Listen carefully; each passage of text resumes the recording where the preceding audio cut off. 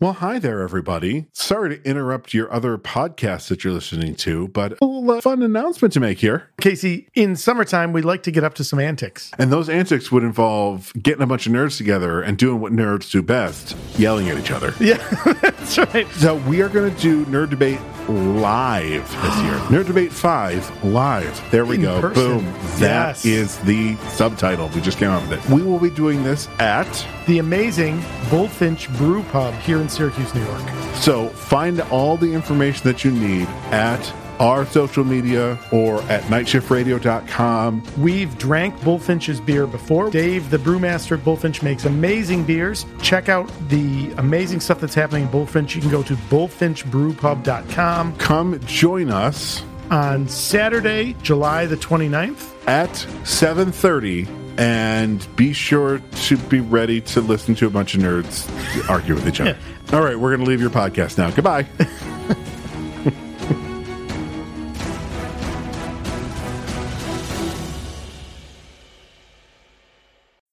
You're listening to the Superpod HeroCast, a Night Shift Radio production. This is episode 97. 97. That's crazy. I started putting it as the name of the episodes, so it's right there on my screen, so I'll never forget. Do you have the questions at the end? I'll pull it up right now. How fucking dare you?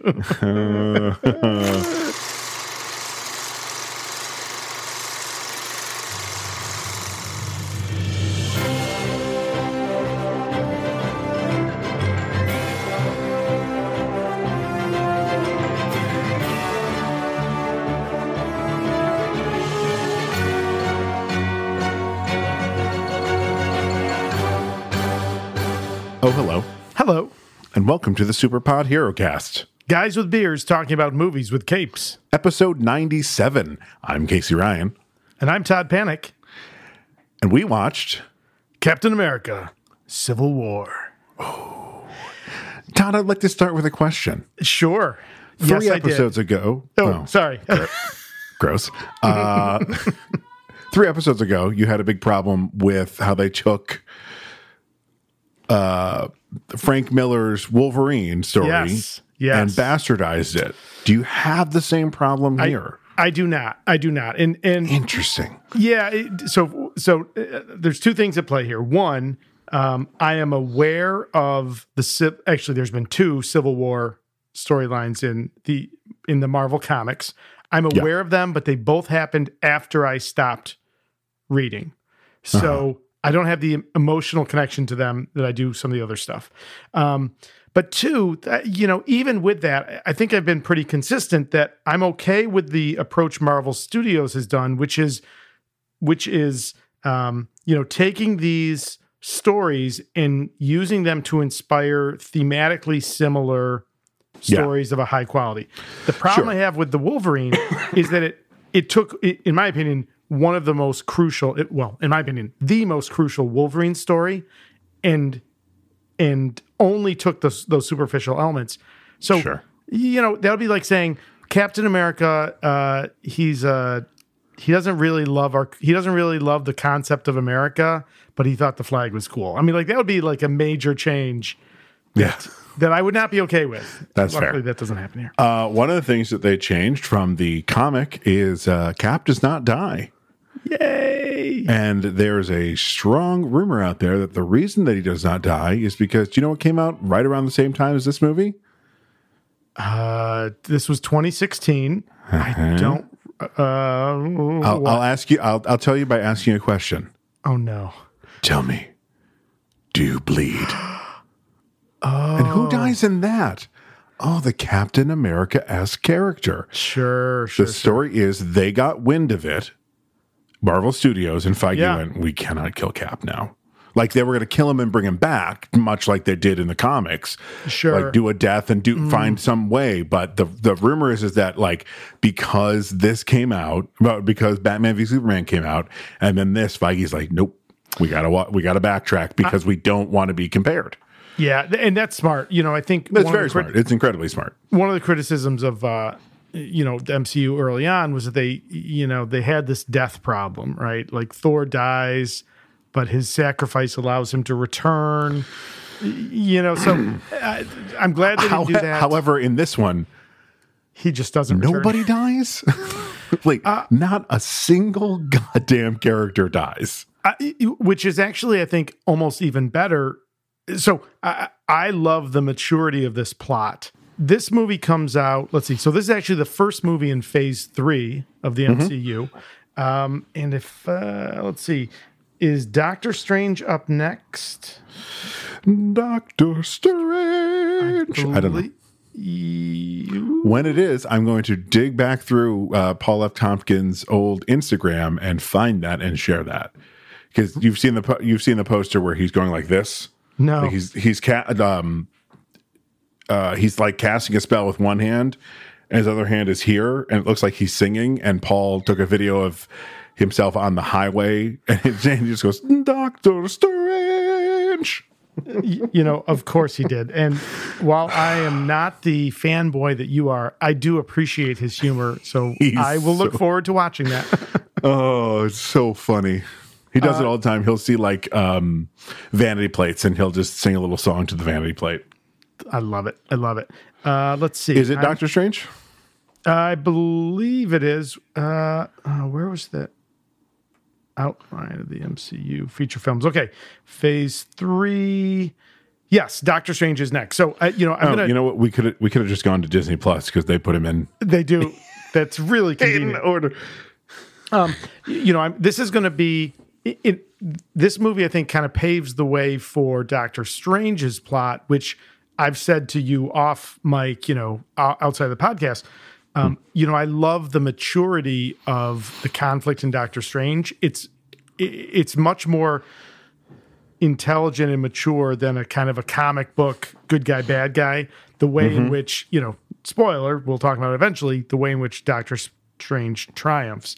I think there's a similar maturity in the storytelling of this movie. And I gotta be honest with you, Winter Soldier, of course, we love. This movie, in my opinion, is just as good in the way that they beautifully set up this arc. And, I'm not happy at any step knowing what's coming, but it's so logically constructed.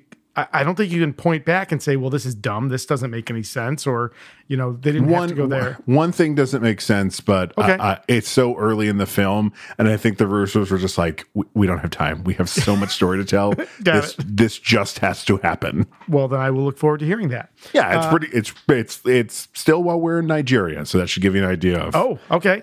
Well, listen, let's get rid of the housekeeping because I want to talk about this movie. Well, first, let's play some respects.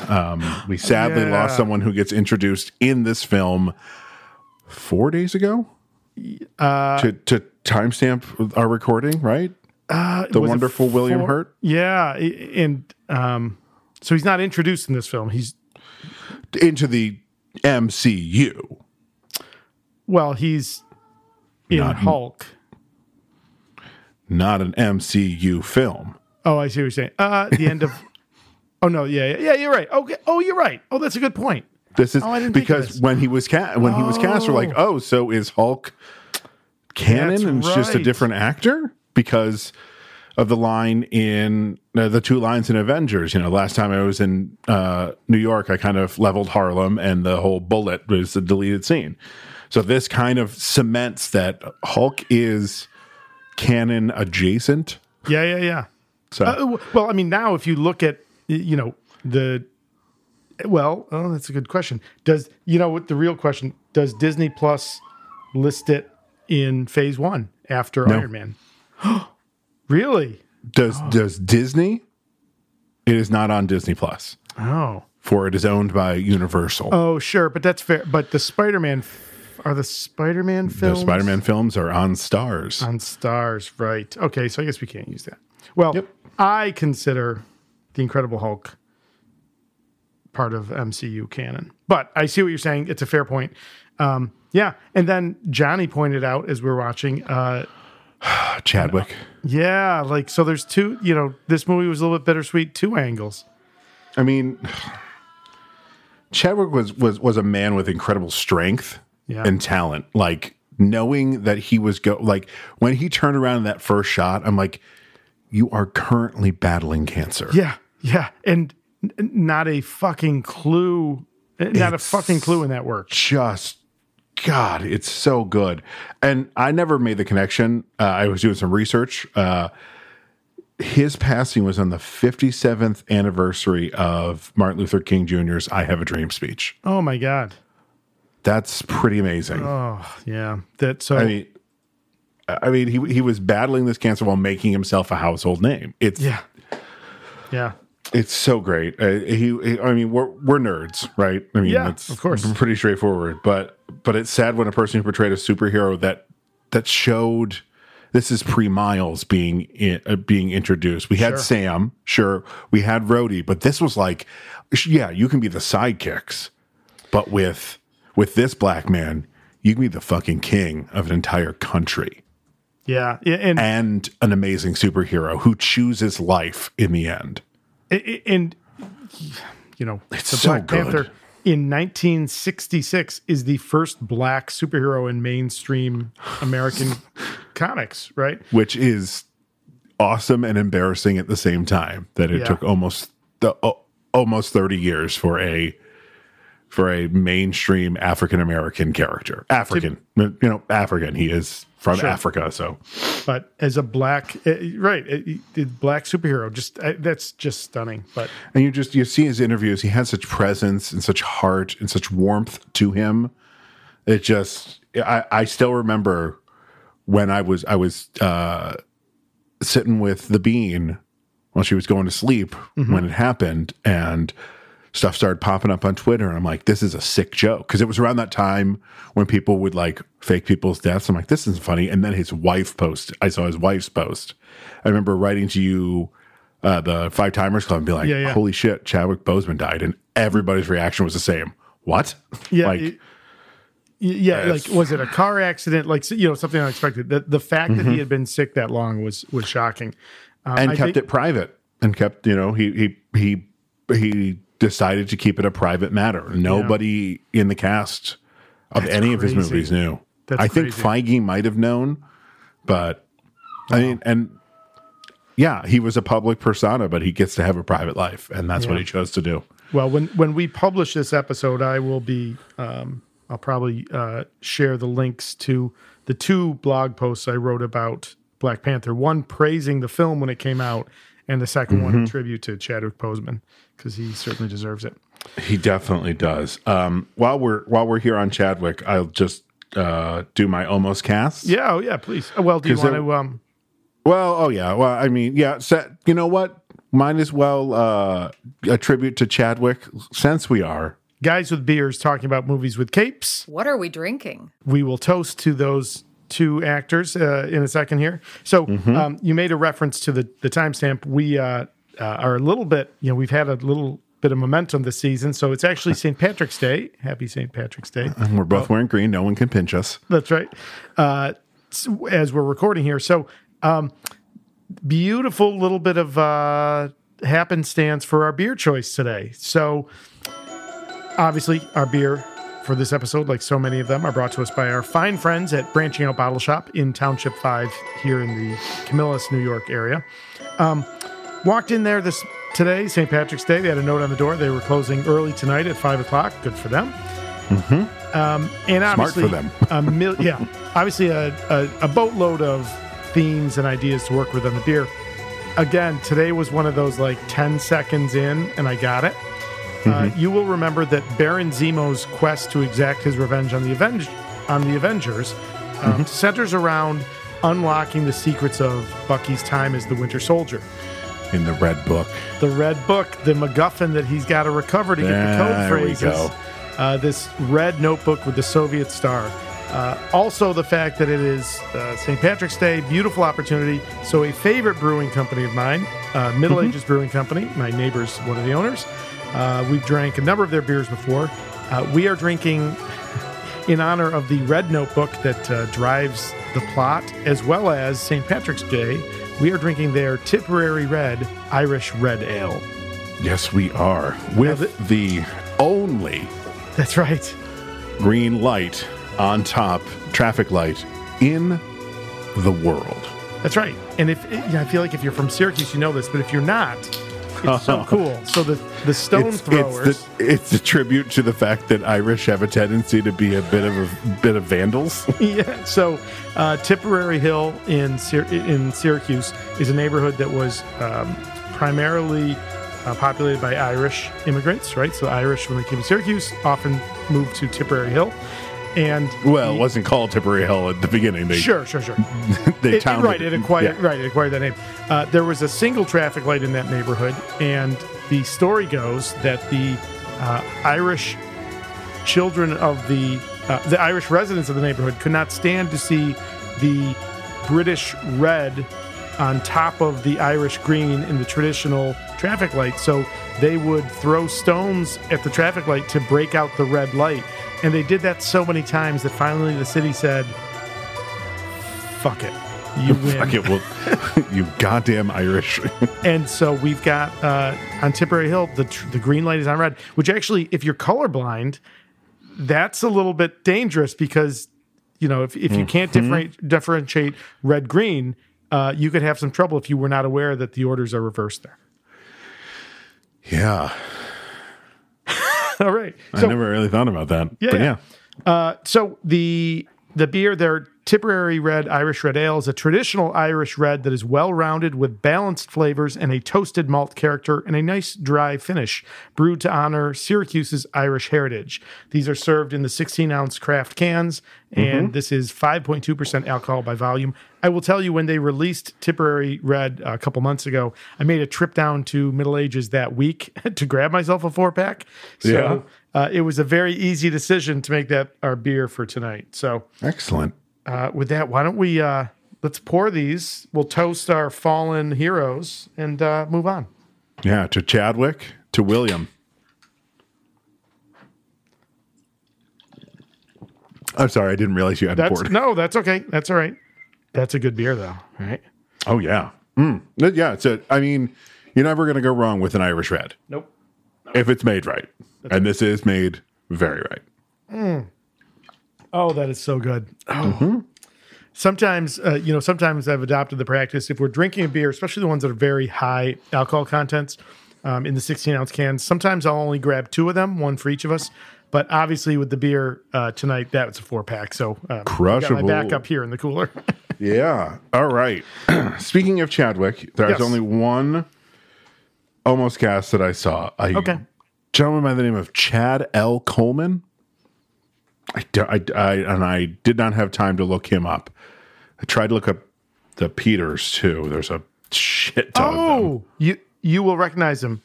He was in The Wire. He was also he's Walking Dead. Walking Dead, yes. He's a good actor. He's a great actor, right? Yeah. I could see that. He's a big. My perception is that he's 5'11". 5'11" and like a bulky. I mean, but and also knowing what we know about Chadwick from this movie to when we see him in Black Panther to then in Infinity War, you can really see him starting to shrink down in size.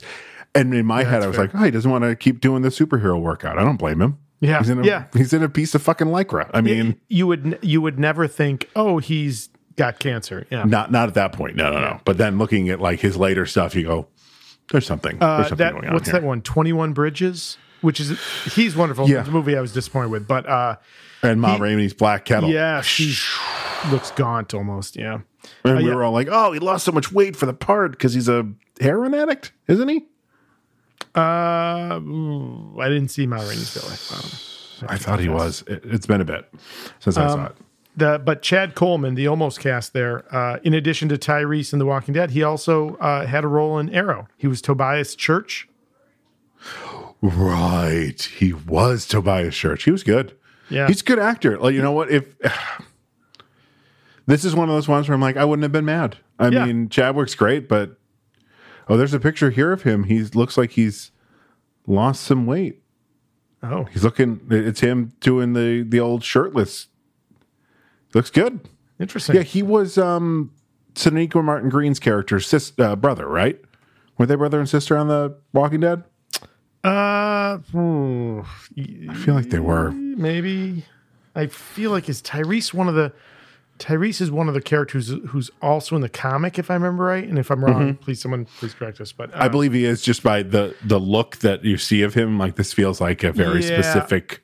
Yeah, but I feel like he's also one of those ones, almost like Andrea, where he's in both media, but the character's almost like different characters. Yeah.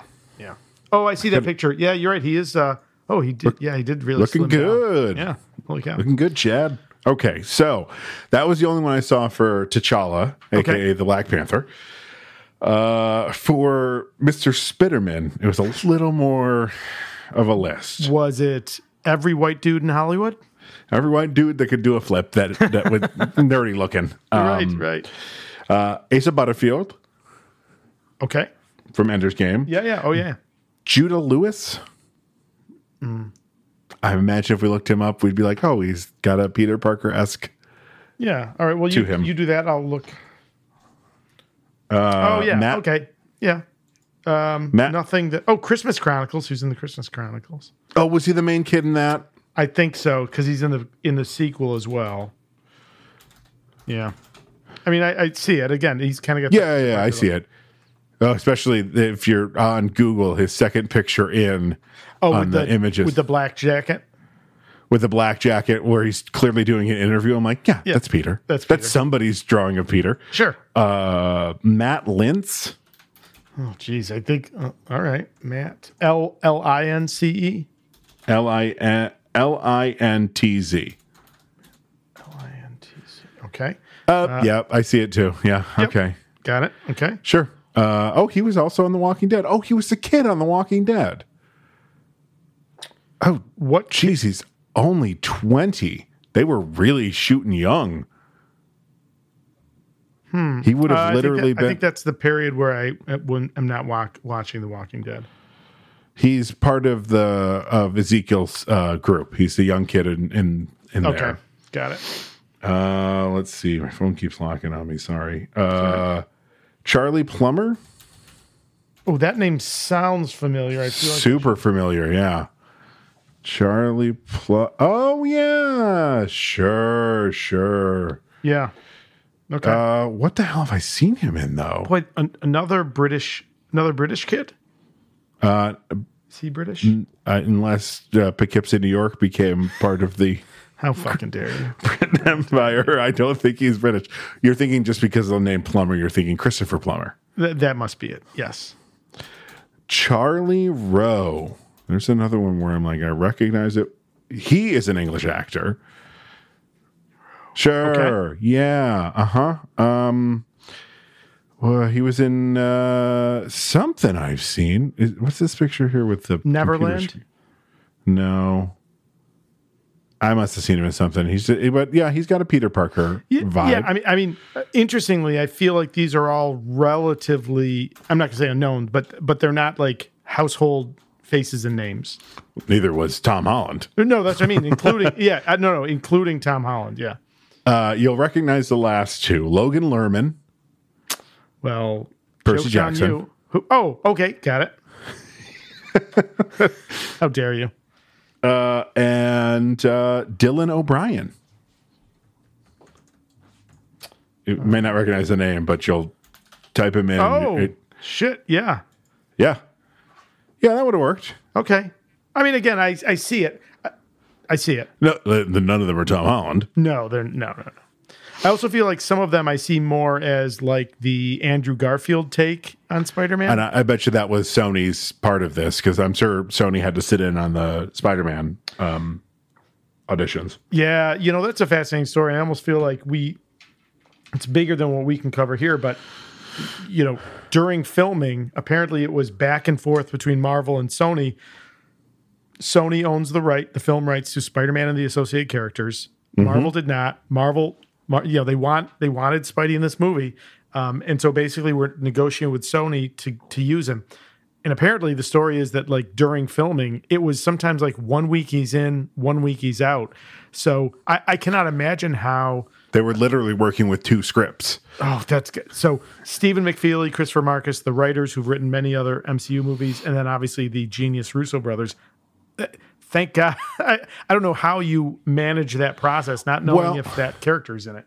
But if you look at the script, and you look at the movie, and you have it in the back of your head, there's no Peter and Tony at home.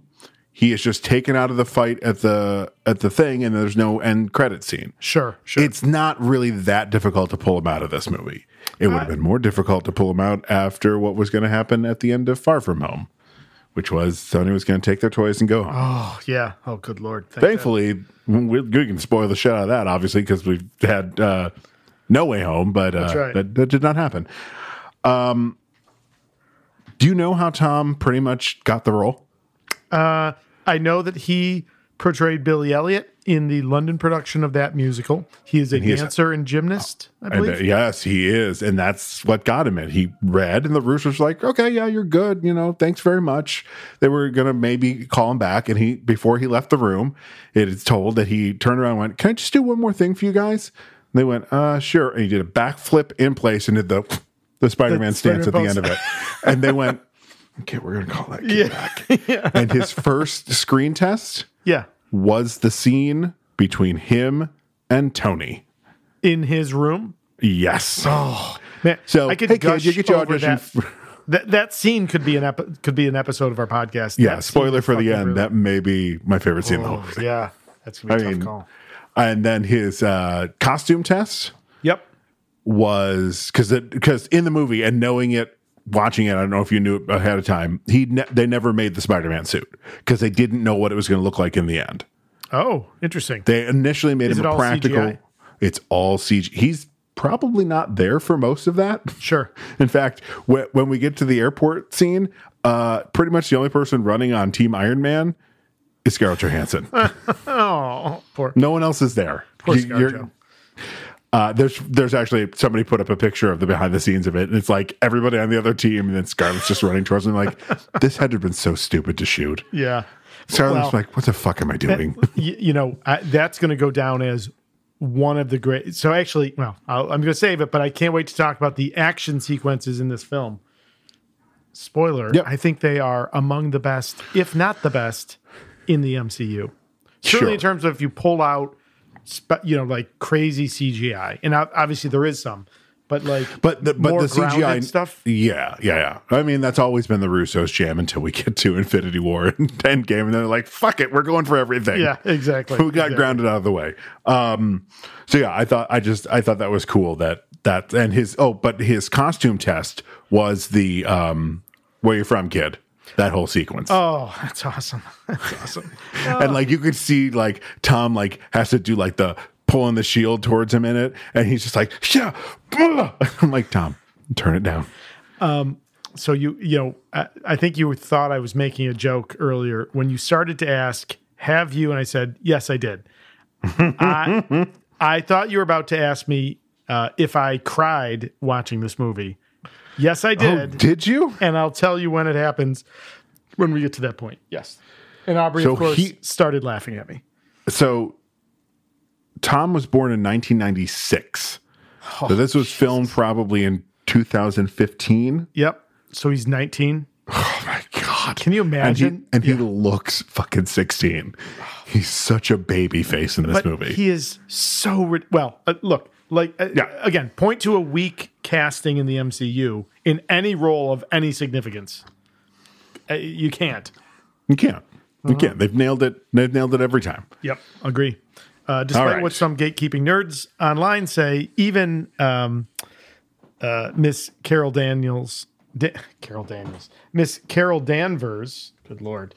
Well, did you see the gatekeeping nerds are now making fun of the Miss Marvel trailer and being like, so she's just the Green Lantern? I'm like, hey, we saw a 90-second trailer. Yeah. Let's all calm the fuck down. How about, I was so excited. Jack has not seen it yet, so we were talking at dinner. I was like, oh, buddy, you're going to love it. She's a teenager. Oh, my God. It looks so rad. It's this great mix of imaginative animation and live action. I think we're gonna love this series. So, plus another hero of color and a female centric story. But and people are like, they're ruining her story. I'm like, you don't even know her story yet. Wait till the whole series comes out. If they ruined it, then bitch about it. So I have not read those comics, but I haven't either. I'm aware But- that she is the first Muslim American mainstream Yeah, superhero. and she has, and I think the reason her power set is the way it is someone's about to be introduced in the multiverse of madness. She has the ability to stretch and expand her body. So. Yes, to Embiggen, which I believe is her battle cry. Embiggen. I think it is. It is. Okay. Hey, so here we are. Even though it's a Captain America movie, we've got Iron Man in it, and Iron Man's all about the money. How is the money in this movie? Yes. Well, the money looks pretty good in this movie. How's this that movie for gets a fucking pivot? That's nicely done, sir. This movie's got a budget of $250 million and crushes it at the worldwide box office. Does $1.1 billion. So I think they're going to make more of these movies. I think this plucky little Marvel Studios startup has got some legs to it. Yeah, shit. We mentioned the writers, directors. They're all familiar names in the MCU. And specifically this team, building the Cap story, the Russos with Winter Soldier, and then McFeely and Marcus with the earlier Cap movies, Thor, their pedigree is just ridiculous. So I don't know that we need to do that. If you've listened to almost any other MCU episode so far, we've probably talked about them a lot. Yeah, we've covered Iron Man. We've covered Cap. Bucky got covered in Winter Soldier. Wanda got covered in Ultron. Sam got covered in Winter Soldier. I'm literally looking at my Zoom thing. Vision got covered. Ultron. Yeah. Nat, we all know and love. Yeah. I mean, honestly, Spidey and Black Panther are the new faces. And Secretary Ross, no longer General Thaddeus Thunderbolt Ross. And also, hey, nerds, the nerds that are pissed that we're not going to get Red Hulk now, calm the fuck down. Somebody died. Yeah. It's okay. And also, if I may speak nerd to you, there's another character called Ross that gets introduced in this movie. Yeah, who has a line about getting angry. I actually did a little digging. I couldn't tell. So I know that. So Martin Freeman plays the role of Everett Ross, who has his roots in, I believe, the Black Panther comics. Yes. I looked to see if he's supposed to be a relation to. He is not. It's okay. just they happen to have the same last name. Interesting. Okay. But his whole thing at the end where he's like, please make me angry. We all went, is he going to be Red Hulk? I would be totally fine with expanding Martin Freeman's role in the MCU. They just announced he's going to be in Secret Invasion. He's more feasible. So William Hurt was, I believe, 71 when he passed. Yes. So, a little older as an actor. To be doing mocap. Yeah, exactly. But Martin Freeman. Well, Martin's got to be in his 50s at this point. He's probably in his but again, 20 years, right?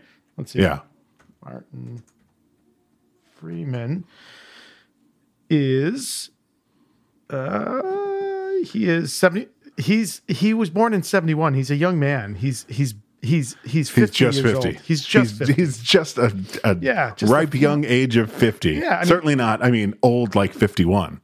Well, listen, I think what's the important thing to remember is anyone born in the important takeaway here is that 50 is young, a viable, 51 healthy, hale, robust, virile. At 50, yes, absolutely. But when you hit 51, all downhill. I think it was a good year. I just feel like anyone from that year is probably Todd, covered. what birthday did you just celebrate? What was that? Was that? Well, as you know, I was born in 1971, which was a fabulous year. So I've got that going for me. So you're 50? I mean, I was. Yeah, I was. Oh, what? Oh, are you? Oh, this is awkward. Oh no. All right. Oh, All right. Enough of this cowtown around. Yeah. Last thing we got to do is before we go in there, we got to look at the IMDb rating. Yeah, boy. So, do you want to make a guess, or do you remember what the IMDb score for this movie was? 8.5. 7.8. So we'll see how this. Yeah, we'll see how this ranks at the end. It's probably the same people that went on to Discovery's final episode this morning and gave it 1 star before they'd actually watched the goddamn episode. Fuckers. Called it. By the way, I had my problems with the finale of Discovery, but I thought it was a solid season better finale. than Is it better than 1 star? Much better than 1 star. Sonequa Martin Green has a moment in it where she thinks the character has died that is just cameras on her, and she goes through every emotion that you would go through in that moment. And it is, God, she's so fucking good. I'm so glad they got her off of Walking Dead because she was being wasted on that show. Yeah. Anytime she had a scene, I'm like, ooh, she's back. That was such She's a big really good. ensemble, right? Like, yeah. And she's the fucking captain of the Discovery, so she's like in every scene. Oh, good Lord. She moved up a bit. Just a hair. Okay. Well, with all that being said, I think we can go ahead and roll that film. So we open in The past.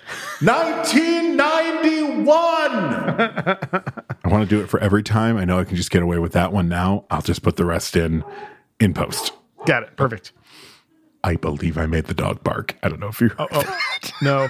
Oh, that's funny. So I'll definitely do it in post. But just the size of every time that happens, I was just like, why is this the entire screen? And we saw this in IMAX. Well, so it made it yes. even sillier. I will say this. This movie probably, you'd have to look at like Infinity War or Endgame with all the multiple plot threads happening there. This movie jumps around a lot, certainly in location, and then even back and forth in time because it slowly peels back the onions, the layers of the onion on what happens to Tony's family. But we're starting in 1991 in a mountain range. We will later find out that is Siberia. Oh, I have a story. Oh, please. So we all know that I did Batman for kids' parties. Mm-hmm. But you may be the only one on listening right now that knows that I did a Captain America. That's right. You look pretty good. You sent me the picture. You look pretty good. Thank you. It was the most flattering costume. It is his Age of Ultron costume. Oh, the Age of Ultron. Yeah. Like, good looking costume. Yeah. But I obviously had seen the movie. It was at a second run theater, and it was supposed to be all these kids were going to come, and it was me and this kid who also was my Robin, and he was Spider-Man, and we were going to do like these obstacle courses and stuff. And then at the end, that movie was going to play. Sure. Todd, do you want to know how many kids came? Oh, no. How many kids came? 1. Oh, no. One fucking child. So I just turned to the guy who was Spider-Man and said, we're about to give this kid the best time. Yeah, that's right. And we did. Oh, that's awesome. That's awesome. About halfway through, I realized not only was he young, but he aged young. And so I kind of was to the parents like, so you've shown him this movie? Yeah? You've shown, like the opening scene where Bucky is tortured and manual reset on his brain? Yeah. And they're like, no, we've never seen him. I'm like, okay. Okay, strap And you in. know what? Do you know what happens in this movie? No. Okay. So I just kind of took him aside at the end. I'm like, hey, you're about to watch this movie. Because in his mind, I'm fucking Chris Evans at this point. Sure. He's that age. He's that age group. Yes. Like, you're wearing the costume. You are the person. You're doing heroic moves. Yeah. I said, hey, Tony and I are about to fight in this movie. But don't worry. It's all going to work out. No, and of course, I'm talking out of my ass because I'm like, they may not become a team again because Infinity War and Endgame and none of that had happened. Sure. I was just like, sure, this may go well for you. Oh boy. And we go and we're getting changed and we're walking out as it is Sebastian Stan's most amazing yell. I think he has the yell that makes you feel the most uncomfortable. Like, please stop doing that to him, whatever it is. Right. And I just kind of looked at the parents and went, you should have looked it up because it's only downhill from here if your kid has a problem with this. And the kid was kind of like, why are they doing that to Bucky? I was like, oh boy. But I still remember the Wrangler coming out and being like, so the attendance a little less than we thought because we were told 200 kids were going to be there. I'm like, oh my God, this is going to be a whirlwind. Sure. We're like, okay. And we had an hour and a half. It was an hour and a half of us. Then It was the movie. Wow. So we're like, fuck. Oh my God. It was rough. Holy cow. I'll have to dig up the pictures of the Cap costume. You sent me the picture of you. Maybe suited up before you went. I didn't have any of the backstory to that, so I'm definitely going to need to see pictures. You're probably like, What the hell? If you're following me on Instagram, if you go back to 2016 to Batman Day, because that's when we did that, I brought a Batman comic with me and posed a picture of Spider-Man and me reading Batman on Batman Day. How dare you desecrate the living legends that way? All right, so as I alluded to earlier, beautiful bit of storytelling. And in fact, the reason why when people ask me what order they should watch the MCU in, actually, you and I are on the same page. You watch it, at least the first time, maybe the first couple times through, you watch it in release order. The idea of watching it in universe chronological order is an interesting thing. But what you can miss there is the beautiful way in which Marvel Studios methodically builds layer on layer in this story so that, phase 3, you're building on things that came before. So in Winter Soldier, of course, we had the amazing scenes of Bucky as the Winter Soldier, brainwashed and under control. We're seeing more of that, right? So again, we're building on that. Mm-hmm. There's a specific phrase. It is, and of course I wrote it down because of course you got to. I started to, and then I'm like, Todd's got it. So, this would be the equivalent of this is code, not cipher. Cipher is where you replace the letters and words with some kind of formula or something. This is code where words, and there should be no connection between them or pattern that you can draw on until words repeat. But so the code phrase here, longing, rusted, 17, daybreak, furnace, 9, benign, homecoming, 1, freight car.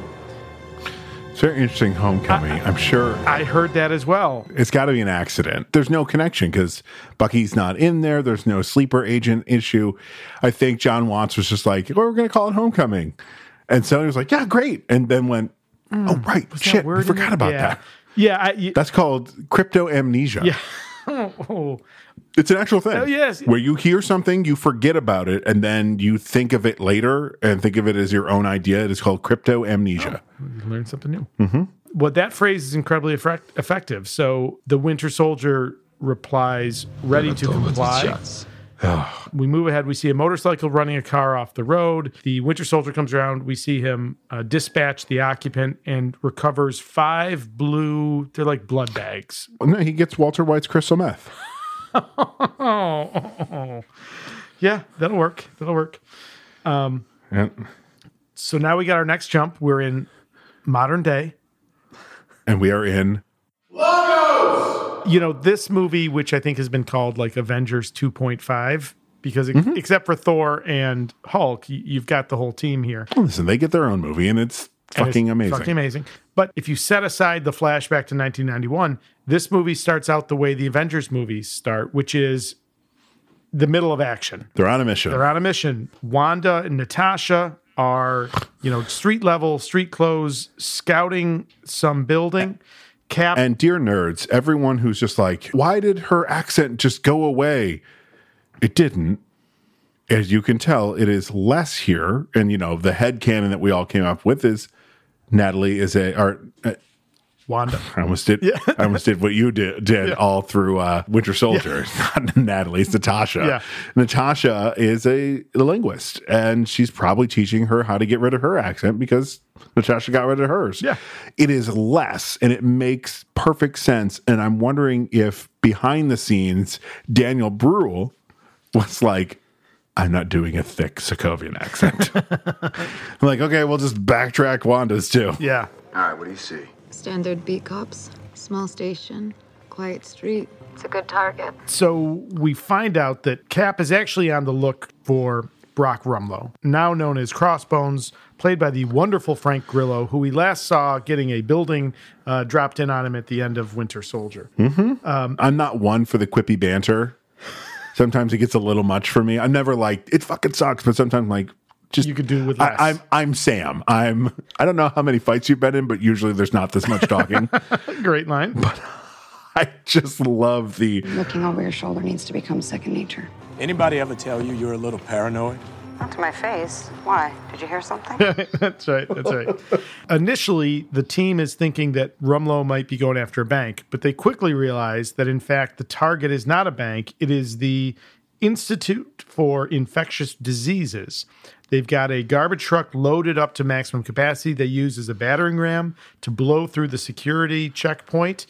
Following that, two rental U-Haul trucks come in with mercenary teams led by Rumlow, again, now Crossbones, as we see him referred to, I think, in a newspaper. Yes. Or a file briefing or something. Yeah. Something. Yeah. We see the name Crossbones. So, like I said earlier, I think the action sequences and the more grounded side of the MCU, right? So it's not space aliens, it's not space worms or, frost giants, but the more grounded side of MCU action, this movie might be the best action sequences in the franchise. No, it's the Winter Soldier. Ooh, but you get... The problem is that you lose the grounded with one very important person on this team. Wanda. Yeah, sure. It's the more grounded. Shit's happening. Yeah. The more grounded. I mean, certainly farther than Ragnarok, right? I do enjoy during this Cap's entrance into the fight where he just cannonballs in. It's so awesome. And obviously I love Joe Johnston's work in the first Avenger, but what the Russo brothers did in Winter Soldier, again, they just get better at it in this movie. The Cap versus Winter Soldier fight in Winter Soldier with the knife, right, is phenomenal. But boy, you get 10 moments like that. Yeah, the elevator fight's phenomenal. But you get 10 times that in this movie. And everything is top notch. I love the way Sam fights, which... Again, we got to see that starting in Winter Soldier, but they build on it here. I mean, using the wings as shields and extensions. Yeah, it's pretty rad. And again, he's got no superpowers, no super strength, but the way he can propel himself to amplify the power of a kick or a punch or a spin is just incredible. I mean, I could gush. This episode could be me gushing about the action in this movie. the very first 10 minutes of the film. Exactly. A couple things to point out here. So let's talk about grenades. Okay. How long is a fuse usually? Not a fuse, but how long is the timer usually? You're right. On a No, grenade? it's fuse. Usually a few seconds. Is it 6 seconds? Because that's how long the fucking grenade takes in this. Rumlow drops it in. Fire in the hole. It lands. Widow takes out the other two people. And then it explodes. And it is 6 motherfucking seconds. And I'm just hang on, guys. Well, even I, the civilian with no military training of any kind, is calling the biggest pile of bullshit on that. Yeah, that's fair. I mean, certainly you don't want it long enough that your enemy has an opportunity to pick it up and throw it back at you. Yeah. Or do exactly what Widow did and just, pretty much use the bad guys in the tank as a human shields. shield. Yeah, that's pretty great. So after the team clears out the mercenaries, they've recovered we don't know what it is, but it looks to be highly dangerous, some kind of a bio weapon. Rumlow hands it off to one of his mercenaries, tells him to make for the airfield. Where are you going to meet us? I'm not. And the team scatters. Well, they scatter and they get rid of their tactical gears. Yeah. It's a shell game now. Sam takes one down and is like, nope, not this guy, somebody else. Yeah. Nat is chasing 2 guys with some beautiful parkour she's doing through the crowded streets. Beautiful parkour, but I remember when we saw this in IMAX and the camera doing this the whole time, and I was just kind of like, could you stand still, please? I'd like to see the action. Yeah. I got nervous at that point. I'm like, oh no, they're falling for the Michael Bay trap of everything has to move around. But luckily, by the time we get to the airport fight, it's beautiful. Yeah. I think this was just creating frenetic energy to tension. Start the movie. Yeah, that's fair. That's fair. Nat has one of the last 2 at gunpoint. The other one, in fact, has the vial. He threatens to drop it if she doesn't put her weapon down. Luckily, before that can happen, Red Wing, Sam's drone, takes out the guy holding the vial. Nat shoots the other one and then catches the vial before it can shatter on the ground. Payload secure. Thanks, Sam. Don't thank me. I'm not thinking that thing. His name is Red Wing. I'm still not thinking it. He's cute. Go ahead, pet him. Red Wing in the comics is an actual bird. He is. Yeah. So again, to your earlier question about Wolverine, I'm fine with the way they've adapted Falcon. This makes it would have perfect been sense. stupid if he had an actual bird. It would have been stupid, 100%. The only person that's allowed to have a real bird is Peacemaker. I thought you were going to say Beastmaster? no. Sorry, wrong universe. Oh no. Yeah, Blacklash. Mickey Rourke from Iron Man 2. I want my bird. Oh my god. End of the scene. Well, with Cap. the Mercs getting cleared out, it leaves the last two. Yeah, that's where I was going. Yeah. To Cap and Crossbones.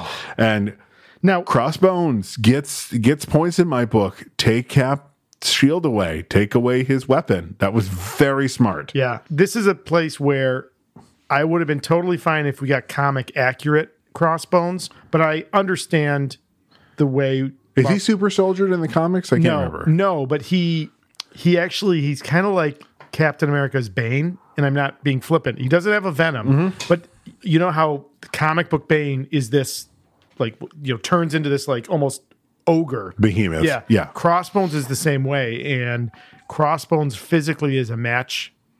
Does he use something to do it? Is it like an enhancement? So I was reading comics when he first appears, and he's in that classic run. Who's the longtime Captain America writer? He's my Captain America. I'm gonna feel like an idiot here. Mark Gruenwald. Never heard of him. Oh yeah. So he is my writer of Captain America. He starts. He does it for 10 years, 85 to 95. Oh wow. Yeah, and he creates Cap Wolf, Crossbones, like the comeback of the Red Skull, which is wonderful. He's my guy. And when he shows up in the comics, I mean, he's scary. He's really scary. We get a different physicality in the movie here, but I'm fine with it. It works. We also don't get the comic accurate costume, and I know Matt really likes comic accurate. This does not need to be comic accurate because it's fucking stupid. Yeah, exactly.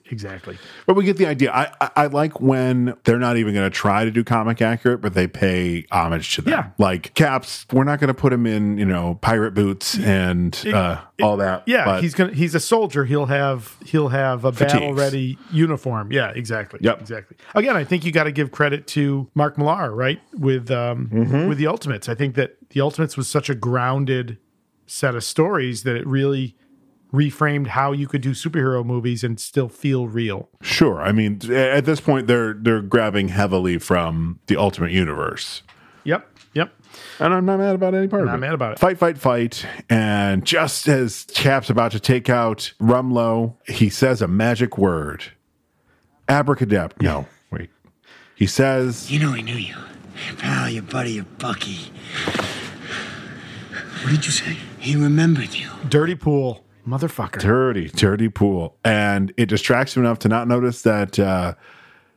Rumlow's made this a suicide mission for himself. His goal is to kill Captain America. So... When you gotta go. You gotta go. And you're coming with me. Bomb goes off, but who's there to save the day? Good old Wanda. The only surviving Maximoff sibling, Wanda. But my question is, what stops her from holding the explosion? My only assumption is that he was carrying, like a metric ton of C4, right? Like it was just such a massive... Like he was trying to create it. Well, it blows out like all the windows on the building and then some.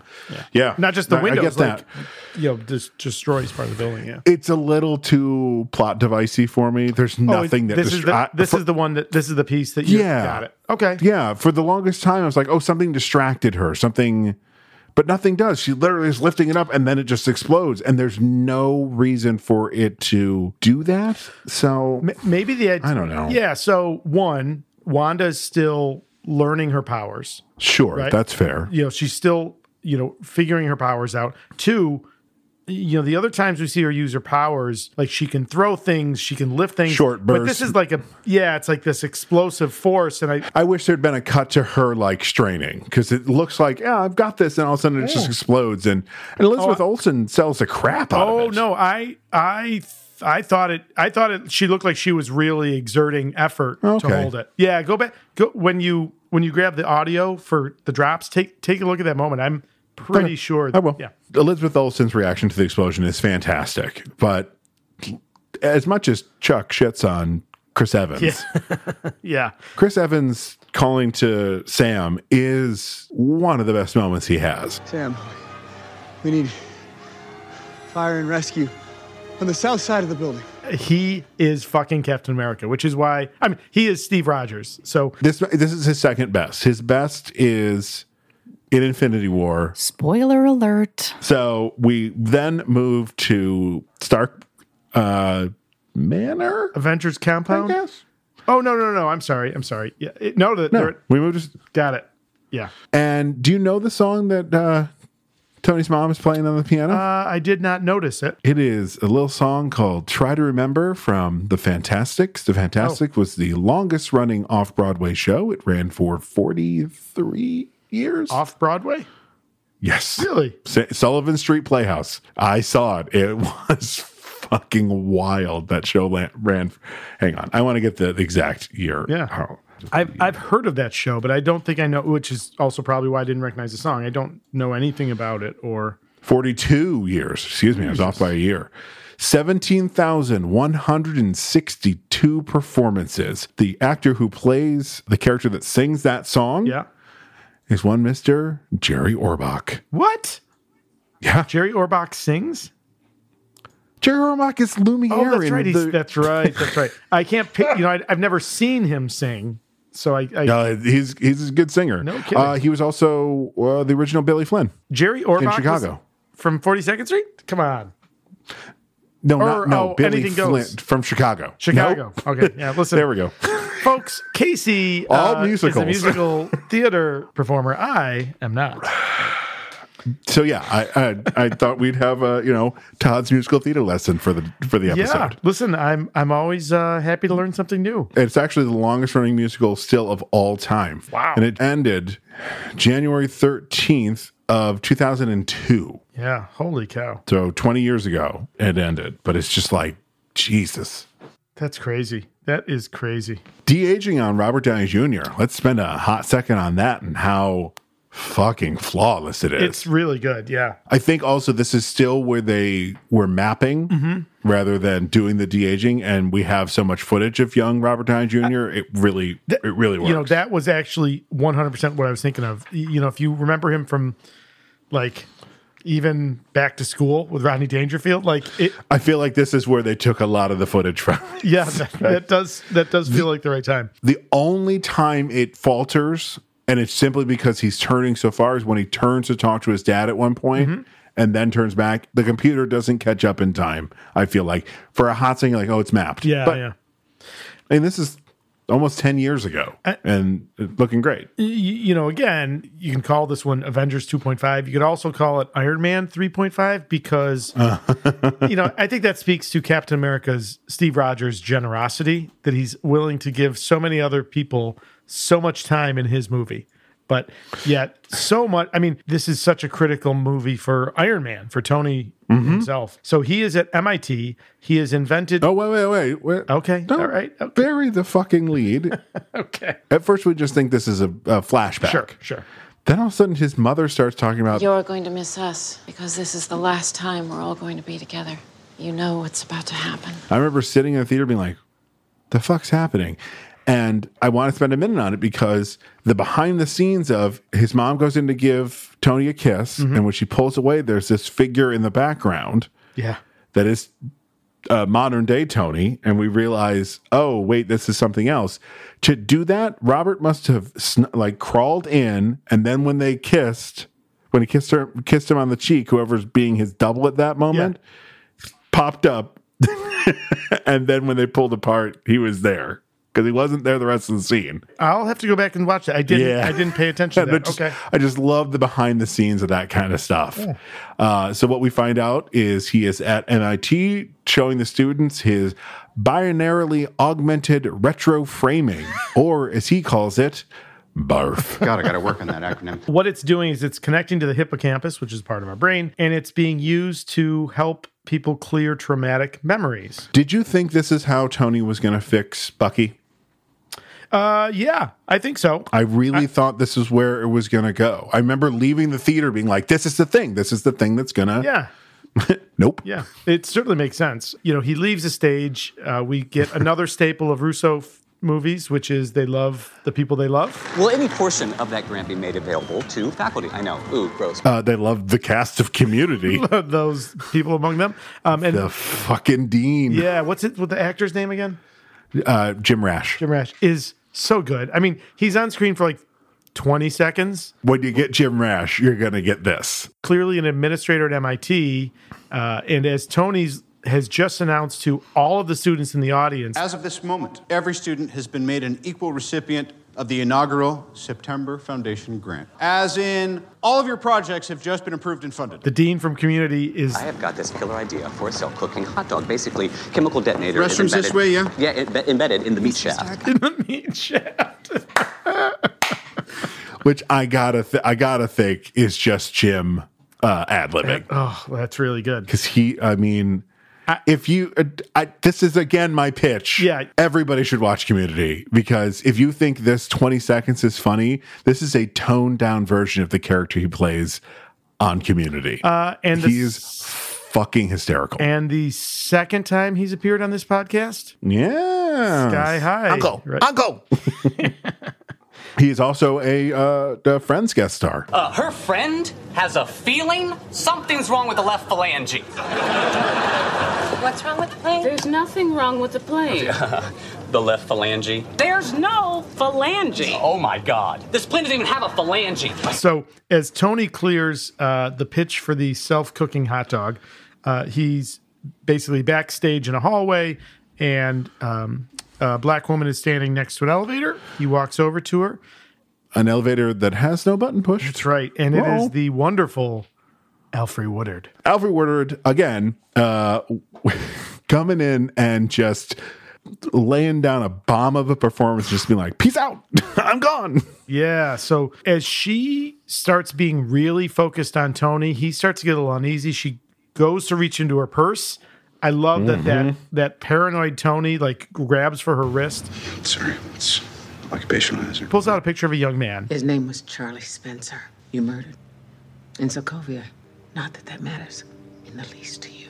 You think you fight for us? You just fight for yourself. Who's going to avenge my son Stark? He's dead, and I blame you. Boy, the impact to Tony. At that point, it's like Tony should have been like, so there's not a gun in there? Because I would rather have been shot right now. Exactly. I loved the silent acting there. I'm right where I want to be.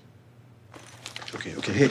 And she looks at him like, what do you think I'm going to do? Alfre Woodard and Robert Downey Jr., just some of the best reaction actors out there. Yeah. And again, she's in, what is she on? Is she on screen 90 seconds? 90 maybe seconds, 2 minutes tops. Yeah. And fucking crushes it. And is the thing that sets Tony off for the rest of the film. But again, very consistent with everything he's been doing. If we think back to Iron Man 3 and his desire to protect Pepper, right, and his obsession with improving the suits, like this all fits. And, spoiler for where we're going in Endgame. Careful, Todd. That's a spoiler. So now we're at the Avengers compound, which, not gonna lie, do they have an extra room? Do they need somebody to I can mop a floor. I can defrag the hard drives. Like, what do you need me to do there? You want a plant-based menu? I can throw some dishes together. I just want to be in that place. It's in upstate New York, which means probably right here. Which means no, it's in Hudson Valley, for crying out loud. Come on. Sure, right where Paul Rudd has his candy shop. Yep. Yeah, if Tony was New York City based, upstate New York he doesn't go, too far north of the Hudson. That actually makes a lot of sense. If Tony Stark had a compound in the greater Syracuse, New York area, the Onondaga Lake Parkway Bridge would be on hydraulics, and it would raise up like a transformer when tractor trailers came at it. How dare you? People have died. Yes, and how do you not see all of those signs telling you the height of that bridge? If you're not from this area, so rough. We've got this bridge it's one of those like last bridge standing. What is it, like 400-0 against trucks? That bridge ain't going nowhere, and it has taken out. They've had to replace the safety stuff like the that's on the bridge stuff, like more the orange. than Yeah, exactly. I think the next step is just put something farther down that is like one of those bars. Yeah. that's hanging at 10 feet 9 So you would inches. hit So if that. they hit that, Yeah. that should. And then at that point, if you hit it, guess what? You lose your fucking license as a truck driver. I'm sorry. I know that's your living, but we can't do any more. Agree. Unless we have people out there with measuring tapes, like stopping trucks. Good to go. At the compound, the team is watching King T'Chaka of Wakanda, a country introduced. The team or Steve Rogers? Part of the team. Steve's there. Wanda's there. Well, so Wanda and Steve. So two of the team. And is in Vision separate there rooms. as well? No, boy, you're not remembering this. Well, at all. they're watching separately. It's Steve, yeah, and Steve's watching someone who's. It starts with the wonderful. What is his name? John. He's a John, total that guy. Portrayed by. Played by John Connie. Connie, Yeah. yes. Our people's blood is spilled on foreign soil, not only because of the actions of criminals, but by the indifference of those pledged to stop them. No offense to John Connie, but it's not Danny Glover, who I thought it should have. How dare you? He's still alive. Holy cow, he's 78 years old. Yeah, he turns it off, and then he can hear it in Wanda's room, and then it gets into like one of those Fox News. What legal authority does an enhanced individual like Wanda Maximoff have to operate in Nigeria? He goes in there, turns it off for her, and they start talking. I just love when Vision comes walking through the door. Liz, we talked about this. Yes, but the door was open, so I assumed that... Yeah, so, in Cap, and of course in true Cap form. It's my fault. That's not true. You turn the TV back on. They're being very specific. I should have clocked that bomb vest long before Rumlow said Bucky, and all of a sudden I was a 16-year-old kid again in Brooklyn. People died. It's on me. It's on both of us. We try to save as many people as we can. Sometimes that doesn't mean everybody. But if we can't find a way to live with that, next time, maybe nobody gets saved. That's a nice moment between the two of them. Yeah, and he does what great leaders do, which is takes responsibility. Yeah, no, I don't take responsibility at all. The reason Vision has walked in is Captain Rogers wished to know when Mr. Stark was arriving. Thank you. We'll be right down. Oh, and apparently he's brought a guest.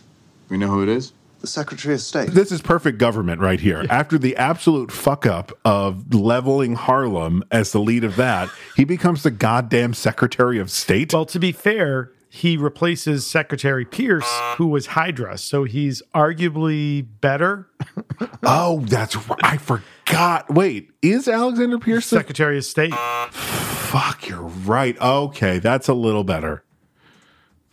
I thought he was just a he's the Secretary of State. Let's see. I will double check that right now as we're speaking, but I'd bet money on it. He's Secretary of the World Council, not of the Secretary of State. Oh, I totally misremembered that. Interesting. Yeah, Secretary of the World. Fictitious role. Oh, that makes sense. His work with the World Council wouldn't fall under Secretary of State. Right, because the whole thing about the Sokovia Accords is they bring up the world. This isn't the World Council. This is the United States government. Got it. He started. Oh, you know what it is? He starts in the State Department. When he meets Nick Fury, he's part of the State Department while Fury's they worked the intelligence side. Yeah. Working for right. Proto Shield. Yep. Okay. So yeah, I really love that Marvel is holding a mirror up to themselves with as we like to call it, their destruction porn.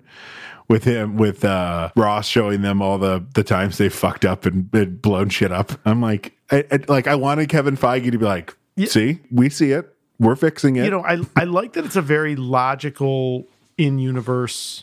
I mean, like, I feel like it's a very durable universe. Things happen and consequences occur later on as a result of those choices. Yeah, it's almost like a character, if there's a giant fight with a supernatural being, a character being like, let's bring them down to the docks, they're abandoned.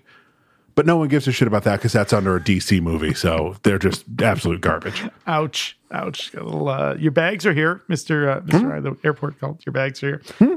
What? Interesting. That's interesting. Sad, little bit of coincidence. What's the story that he's telling as we see Ross talking to the rest of the team in the conference room? That he had a heart attack. Yeah. That's not how. No. Oh, William Hurt had cancer. Oh. And died of natural causes, as the family is saying. And much like the whole Bob Saget thing, people wanted to see the autopsy. I'm like, that's none of our fucking business. Yeah. Just because he was an actor doesn't mean we get to find that stuff out. If the family wants to release it, great. If they don't, great. Got it. Okay, I totally misremembered. I thought he had a heart attack. I was like, no, natural causes is what we've been told. But I'm guessing his body just, I mean, he was fighting cancer for like 3 years. Oh, shit. Okay. The world owes the Avengers an unpayable debt. Ross is there to basically make this, I mean, it's almost like from his perspective, it's the offer you can't refuse. So as a result of the actions in Age of Ultron and the destruction of Sokovia, the United Nations has solidified its will on this issue. Approved by 117 countries, it states that the Avengers shall no longer be a private organization. Instead, they'll operate under the supervision of a United Nations panel only when and if that panel deems it necessary. And thank goodness the Accords are just like 3 pieces of paper that explain, oh, wait, this is the government. It's, it's a fucking phone book. That's right. Now, was this ever the Avengers in the comics? Was this ever their, because I know X Factor, this was exactly what X Factor was. At times in the comics, the Avengers were sponsored directly by the U.S. government. And during that period I was reading, in the 80s into early 90s, they were, at times during that period, they were 100% like a government. But could the government do this? Could the government be like, you can't go there? I don't ever remember that storyline happening, but there were times when they were definitely like acting under the authority of the U.S. government, not the United Nations. Right, because in the comics, the inciting incident is a kid that nobody knows has the power of a nuclear bomb accidentally goes off and destroys an entire elementary school. Oh, what triggers civil war? It is not the Sokovia Accords, obviously, because Sokovia was, I believe, made up for Age of Ultron. Yeah, Sokovia. It's not an in-universe city. It's like Doctor Doom's Latveria. Yeah, it's like we don't have the rights to Doom, so we'll just call it Sokovia. Yeah. And what it is in the comics is if you are a superhero, you need to give up your identity, which puts, you have to register, right? Yeah, which puts Cap and Tony exactly on the opposite sides. Tony doesn't give a shit because everyone knows he's Iron Man. Cap's like, no. Yep. I fought people who wanted people to register for things. That's right. So I wasn't reading in Civil War. I was reading in another, and actually I was a Iron Man collector for a number of years. There was a storyline in Iron Man in the period I was reading, the Armor Wars, that were really good. And in that one, Tony finds out that, who was it? It was the Beetle-looking guy. Did he show up in the Thunderbolts? Who's the Marvel bad guy that looks like a beetle? I believe the name you were reaching for is the Beetle. Yeah. Yes, it's Beetle. He was part of the Sinister Six for a while. Yeah, I think he's the one. Basically, some tech bad guy has stolen Tony's technology, or maybe it was Obadiah Stane. Maybe it was Stane or Justin Hammer. Maybe it was one of those. And Tony finds out that basically like the source code for his stuff have been used for almost every armored supervillain in the comics. And he goes on essentially like a one-man vigilante run to find and destroy all of that equipment. Shit. Because he does. And the problem is the U.S. government has benefited from some of that. SHIELD or Project Pegasus in the comics is using some of that technology in its like defensive forces and stuff. Right. And Cap and we get this similar Iron Man versus Cap battle. Ironically, in that storyline, Tony is like going against the government, and Cap is saying, no, listen, you can't destroy this technology. We're using it to keep, for example, high-powered prisoners secure, etc. And there's this wonderful fight where Iron Man and Cap fight. It's wonderful. And clearly not Civil War, but I've always wondered if that was part of the inspiration for this movie. Because it's, I mean, Cap and Tony have always kind of been at odds in the comics, right? They're more adversarial here. They have less of a relationship in the comics.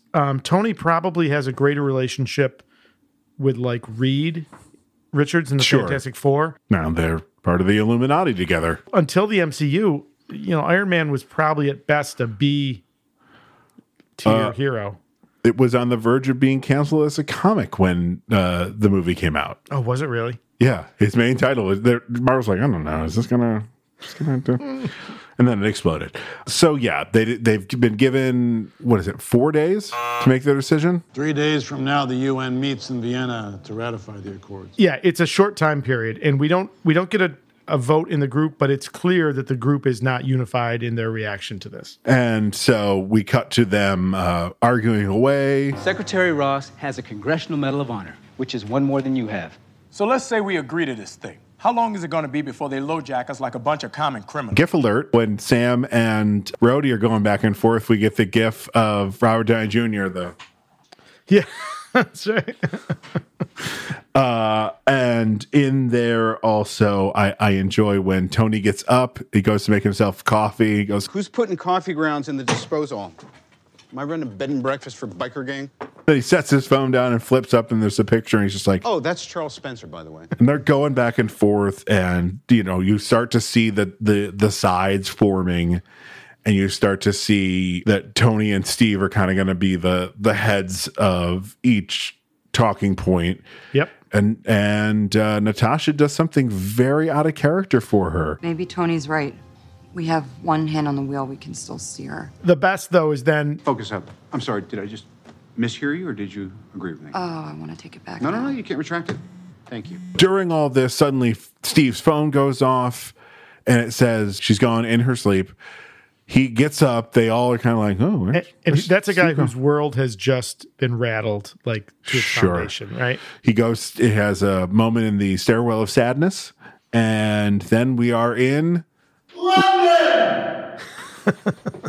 So it's Peggy's funeral. He is the first pallbearer on the right side of the casket. I wondered if they were going to show us all the pallbearers. After Endgame, we're talking about the old man there. Yeah, it's not. There's nothing to see there. It's just people reading into it.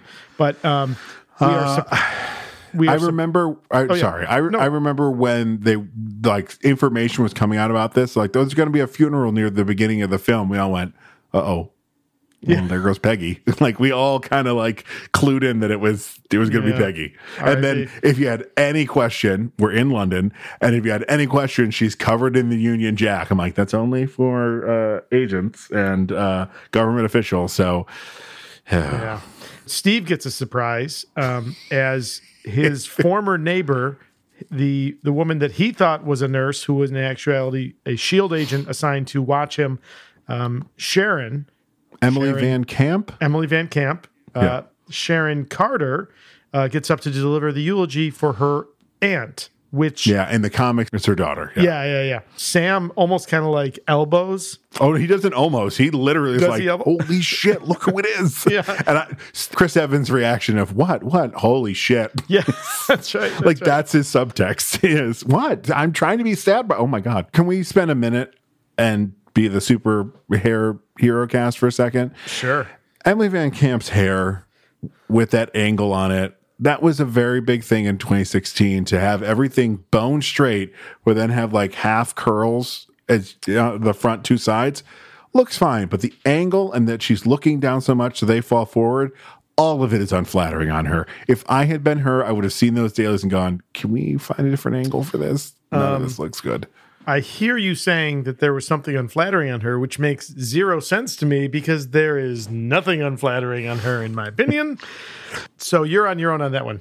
Okay, that's fair. Do you know that the speech that she gives about standing your ground, making your feet a tree, roots of a tree, and all that, that's Cap's speech from the comics from Civil War? Oh, I did not, but yeah, almost verbatim. Yeah, it's such a great place, Even if the whole world is telling you to move, it is your duty to plant yourself like a tree, look them in the eye, and say no. You move. Which, of course, if there's one person you're speaking to who gets it there, of course it's Steve. I like the fact... Yeah, Steve's like, my boner has become patriotic. I think his boner is always patriotic, but... little American flag pops up at the end. You know what I love about that speech, though? It's so clearly going to mean something in this movie, and it does, flash ahead to the final fight with Steve and Tony. There's a moment where clearly Steve is saying internally, no, you move. But I love that they don't say it out loud. Like, it was the perfect example of, we know it was said before. We know that's how Cap sees the world. You don't have to say it because we know Cap's like, nope, I'm not moving. Lesser writers and directors would have had him say, no, you move. Yeah, and exactly. I'm so glad they didn't. Yeah, and no need to. No need to. We get everything we need in Chris's nonverbal acting. Right. So Nat comes, tells him. Well signed. Tony, Rhodey, Vision. Clint? Says he's retired. Wanda? TBD. I'm off to Vienna for the signing of the Accords. There's plenty of room on the jet. Staying together is more important than how we stay together. Sorry, Nat. I can't sign it. I know. Well, then what are you doing here? I loved her read of. I didn't want you to be alone. Yeah. God, you like work husband and wife. My note here, all caps, I love their friendship. And I love that that's all it is. They are. It's never going to be anything else. Yeah. Like, and I don't want it to be. They're two soldiers. It's beautiful. I love it. Yeah, I love it so much. So we move to. So the UN conference is happening. The UN is actually going to ratify the Sokovia Accords. Nat meets T'Challa. You mentioned that shot of him, of Chadwick Boseman turning. Looking out the window and turning. Does he look like a fucking movie star or what, right? God. And then she meets T'Chaka, his father, the king of Wakanda. I love the way the world is expanding movie after movie. So in Age of Ultron, Ulysses Klaue had stolen vibranium from Wakanda. Wakanda, as a result of their vibranium's role in the creation of Ultron and the destruction that happened, Wakanda has questioned their policy of secrecy and have stepped forward to join the larger world. Again, I love the way this world evolves. Not only secrecy, but it's also, this is still the point where everyone thinks Wakanda's kind of it's an like impoverished nation. Yeah. But T'Chaka has announced that they are basically funding projects. They're sharing their technology. Right, like it's this step forward for the country. Pretty quickly, a bomb goes off. It's a sudden, massive explosion. T'Challa finds the fallen body of his father. Oh my God! Cradles him, but he's dead. Yeah, it's powerful. The jump to try and block it from him, and missing by inches, 6 inches at best. Yeah. So now we're at the hotel. Sharon and Steve are talking. Steve almost gets lucky. Yeah. I believe Sharon was about to say, "You want to come upstairs?" Yeah. So we learned that they were definitely about to kiss, at least. But I think, and cock blocker that he is, Sam runs up and says, "My least favorite cliched line in movies. Something you got to see." Yeah. Like, stop.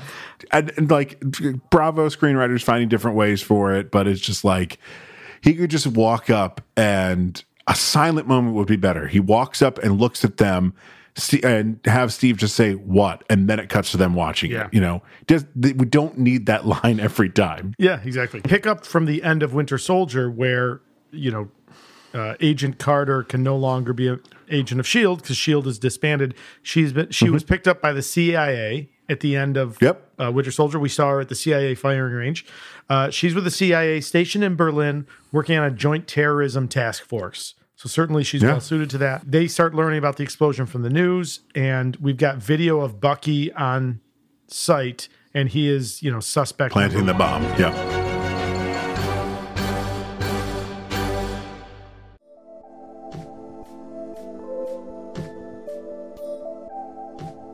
Hey there, this is Mike Wyatt Jr., the editor for Night Shift Radio's The Storyteller Series podcast. Over the past 2 years, we've brought you some of the best short fiction out there and turned them into full-cast audiobooks. Now it's my turn to entertain you all personally. The first installment of my 5-book series, The Anesian Convergence, is coming out on May 27th. Released by Chris Kennedy Publishing and Theogony Books, the first novel in the series, Last Bid for a Dying Earth, is a near-future sci-fi about Sarah, a young woman who works on Earth's only space elevator for one of the last tickets off our dying planet. She'll do anything to have a chance of survival, even sacrifice her identity and safety under the control of an artificial intelligence. But when a chance encounter exposes a conspiracy that threatens the future of humanity, Sarah must decide whether saving herself is worth abandoning everyone and everything she cares about. The first book sets up the rest of the series, which will take place 400 years later, but you won't have to wait forever for the next one. Book 2, Fallen Hunter, should drop a month or two afterwards, followed by Book 3, Focused on the Wind. If I don't get hit by a bus or something, the fourth book should drop very shortly after that. So keep an ear on the ground and your eyes on the stars. The Anesian Convergence is coming to you May 27th.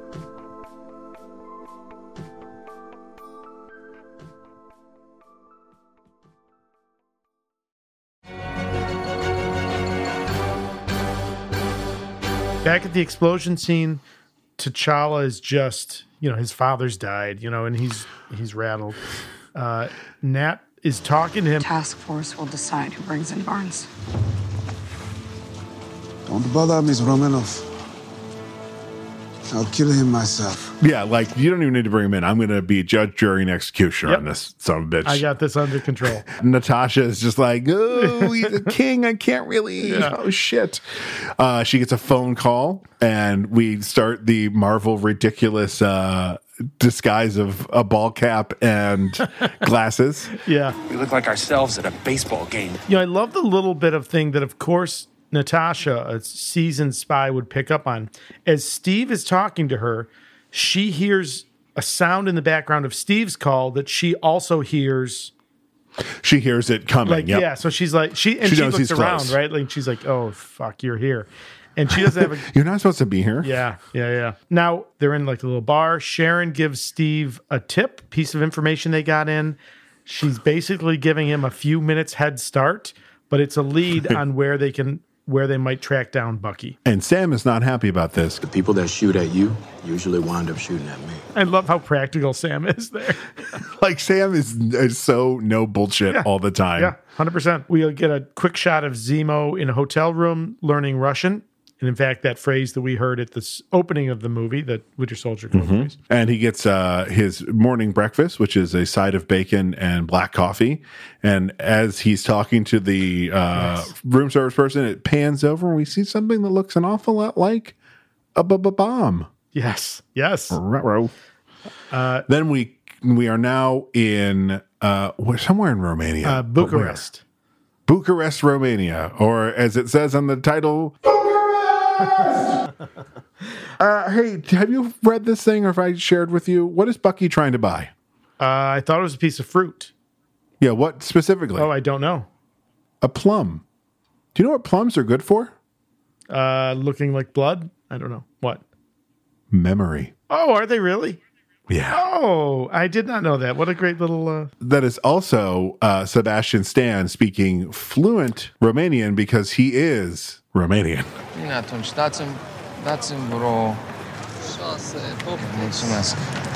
He's Romanian by birth, right? Moved by birth. The US he moved here as a young 6 boy. months old. Yeah, 6 months old. But his parents spoke it. His grandparents spoke it. He is fluent in Romanian. I'm a few more episodes into Pam and Tommy. He is so good. It's really good. And so is the actress playing Pamela Anderson.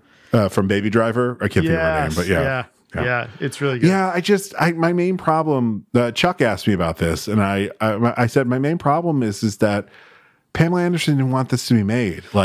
Knowing that this was stolen. Sure. This was never supposed to be shared with anyone. I think she comes off really well in this. Okay. Aubrey and I were talking about that the other day. Yeah. Tommy Lee, I think, comes off exactly what you would expect Tommy Lee to come off as.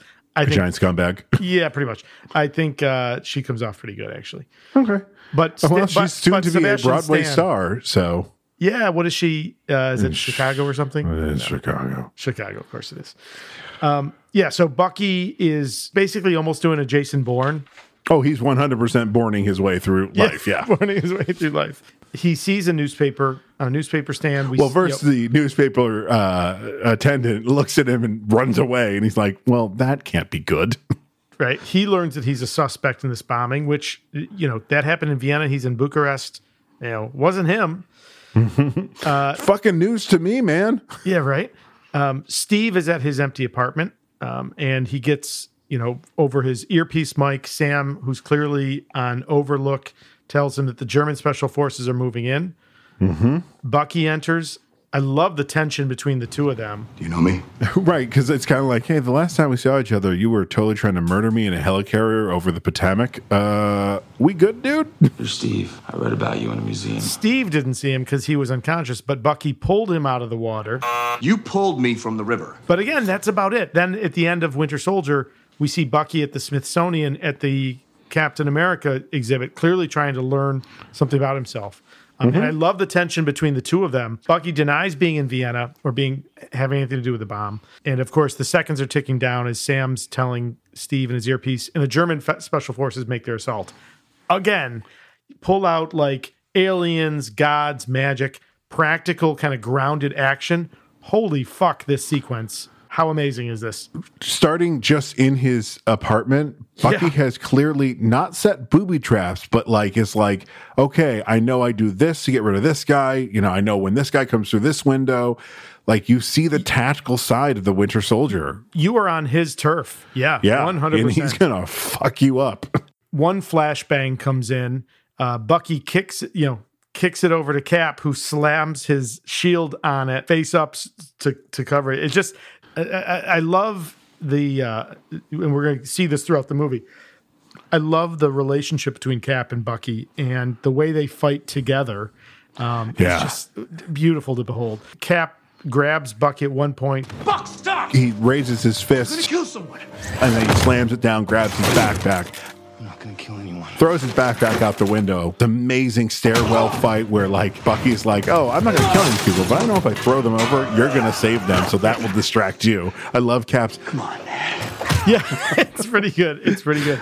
So Bucky has got, and again, from Winter Soldier, he got some kind of an attempt to recreate the super soldier serum. He's clearly stronger than a normal man. And with the iron, the bionic arm, he's fucking lethal. Like, holy shit. You see how he could be an assassin for 70 years, right? Right.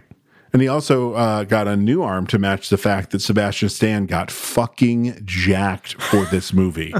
There is one point later where he is fighting and he's wearing that red shirt, but it's gotten ripped from all the fighting. Yeah. And for a hot second, his actual skin pops through. Yeah. Because he's probably wearing it only a 3/4 way. Sure. And about right here, you can see the muscle definition. You're just like, fuck me. God damn it. Wasn't he a finalist for Captain America? Don't I remember that from I believe Avenger? So. Yeah. And listen, I also remember hearing that he had something like a 6-picture deal or something as well. And I remember thinking like, oh, that's interesting. I wouldn't have expected that. So glad he's becoming a central part. Wonderful. Yeah, he's wonderful. Let's talk about the jump out the window. Yep. That is a real jump. It wasn't across a building. You can find the footage online. But the cameraman had to follow him too. It's like the guy that when they're doing the Halo jump in Mission Impossible Rogue Nation, and everyone's like, oh my God, Tom Cruise and Henry Cavill did all this. And like the poor cameraman's like, yeah, I did too. So did I. Yeah, exactly. Backwards. Right. Yeah, backwards to get it all on film. There's so much action and it's so well done. It's clearly shot. You can see this beautiful choreography. This is the moment where I'm like, oh, okay, good. The action sequences are going to be fine. We're going to be fine. A surprise as Black Panther shows up. And now it is not just Bucky trying to get away from the German Special Forces and Cap trying to stay close to his friend and protect him from the German Special Forces. Now he's got to protect him from the Black Panther. And holy shit, T'Challa is out for blood. And also is going toe-to-toe with both of them. Yeah. It devolves. They end up down in the Narrows from The Dark Knight. You son of a bitch. No? Have you ever seen the behind the scenes of how they landed on the highway? No, but I want to talk about the running. The running's great too. Yeah. But the jump down is funny because they're literally standing on stepping stools and they just jump down. Come on. Watching it, it's the fucking funniest thing. Action. Boop. Boop. Run. Oh, okay. Much scarier than that. You've seen the footage of how they ran, right? Yeah, they're running on like mats or like the super long mat being towed by a truck. So it's the same way they did it with the apes in Tim Burton's Planet of the Apes. Yeah, it's a fucking that must have been fucking frightening because that human body is running is got to be moving 30 miles an hour. I'm guessing easily. One thing fucks up and bye-bye stunt guy. The only thing keeping you going is the fact that you're on this piece of carpet that's being dragged. The behind the scenes stuff for this is amazing. And in fact, I was telling you about that stunt guy that I follow on Instagram. He's the Black Panther stunt performer in this, and he's talked about some of this stuff, and it's just absolutely fascinating. Did you find out that Bucky catching the motorcycle is a practical effect? What? Yeah. It's obviously done with wire rigging, but it is not CG. That stunt guy, they brought it along, and they might have slowed the camera down to make it go faster, but it is all practical. Wow, that's crazy. And I just want to say it because if you're not following him, he's very interesting on social media. He's done some YouTube videos with other stunt performers where they react to stuff. His name is Gui Gui Da Silva Green. Really interesting, phenomenal stunt performer, great athlete. He's does he do Michael Jai White's stuff too? What name sounds really familiar? I don't know. He does a lot. Let's see. Snake Eyes, God of War Ragnarok, the video game, Penny Dreadful, Primitive. He was in Snake Eyes? Yeah. He was listed as a stunt performer. Doesn't say. God, that movie was terrible. I didn't see it. You didn't miss much. No. So Chase. Rhodey finally catches up with them, tells them all to stand down. Yep. Has to give Cap a little snark. Congratulations, Cap. You're a criminal. Yeah. Womp womp. So I did some math here, and I want to point something out. So they all get arrested. A quick shot to the Avengers compound. And Wanda and Vision, relationship development, Paprika. It's a cute scene. The paprika scene is very nice. I don't know what's in this, but it is not paprika. Like, oh, geez, we've all been there where you smell something like, it says it's this thing, but it's not this thing. Like wasabi. American wasabi, it's not wasabi. Horseradish. That's right. Boo boo. That's why when you go to an actual Chinese and Japanese restaurant, you get wasabi, you're like, what the fuck am I eating now? This is intense. They go from Bucharest to Berlin. Yep. That is 17 hours. Oh, okay. And Sam waited all that time to make a snark about... So you like cats? Was he like workshopping it in his mind? He's like, well, in America, Black Panthers are something different. No, that's not good. He won't get that. He's not from... Listen, if you're Rhodey and you're hanging around with Tony all the time... It's not Rhodey. It's Sam. Oh, Sam. Sorry. Yep, sorry. That's right. But it's so funny. So you like cats. And Cap's right there to be like, Sam, what? Dude shows up dressed like a cat. You don't want to know more? Not the time. Why am I the only one who knows when not to be snarky? Right. We do get a little bit of an info dump about the role and tradition of the Black Panther. The Black Panther has been the protector of Wakanda for generations. A mantle passed from warrior to warrior.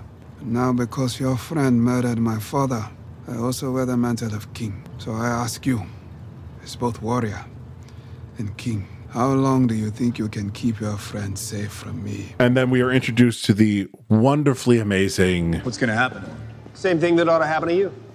Psychological evaluation and extradition. Everett Ross. Martin Freeman. Oh, 4 foot tall ball of fury that he is. Oh, God. He is a good foot under all the rest of these guys, and he is just like, I am cock of the walk right now. Could we please get another BBC series of Sherlock with him and Benedict Cumberbatch? Please. You've watched those, right? Oh, yeah. Oh, Danny's watched those. Yeah, Aubrey's watched. Yeah. Danny fucking loved them. Holy shit, they're so good.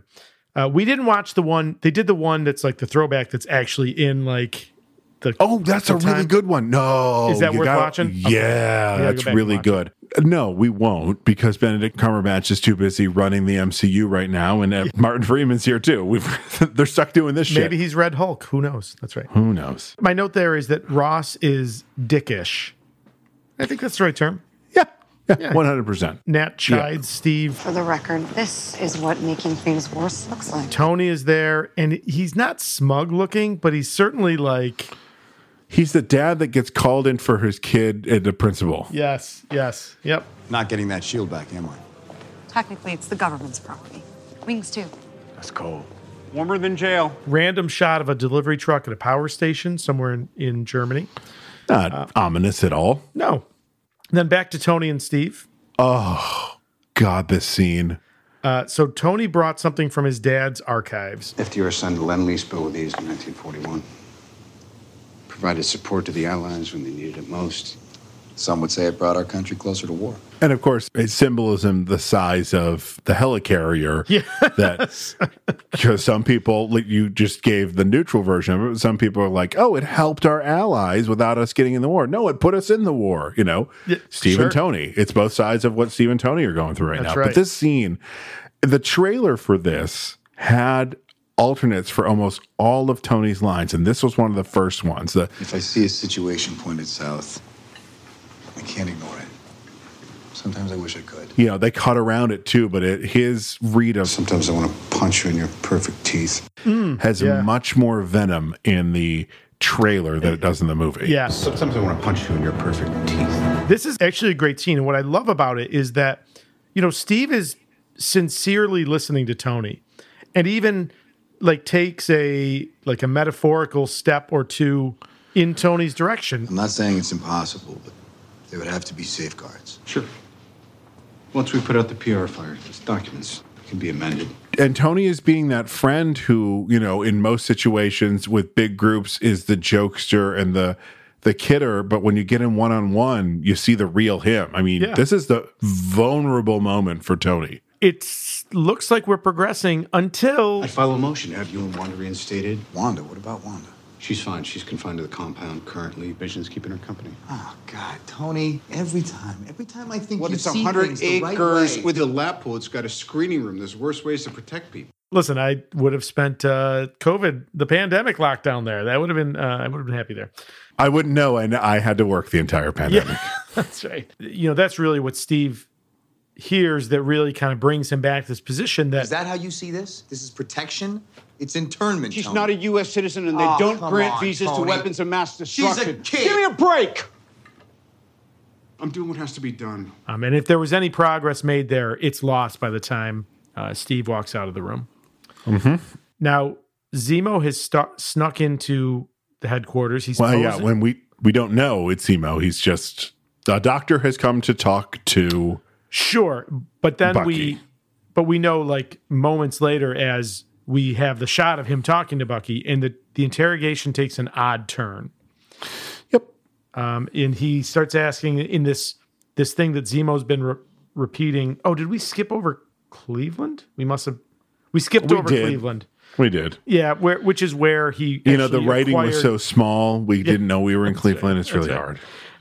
That's where Zemo acquired the red notebook with the code phrases. And let's hang on. Well, quick question. Yeah. How does that guy die? It doesn't look like it from the initial shot, but when he reacts as Zemo walks away, his mouth and nose must be below the top of the wash basin. Okay. And so as it's filling, so he's hanging there. Is it just the camera angle that they're shooting him at makes it look like he's going to be okay? Yeah, it looks like he's above the top of the basin. Yeah. Which, okay, there's water underneath me. I mean, but I'm like, stick some electric eels in there? What's going on here? That's right.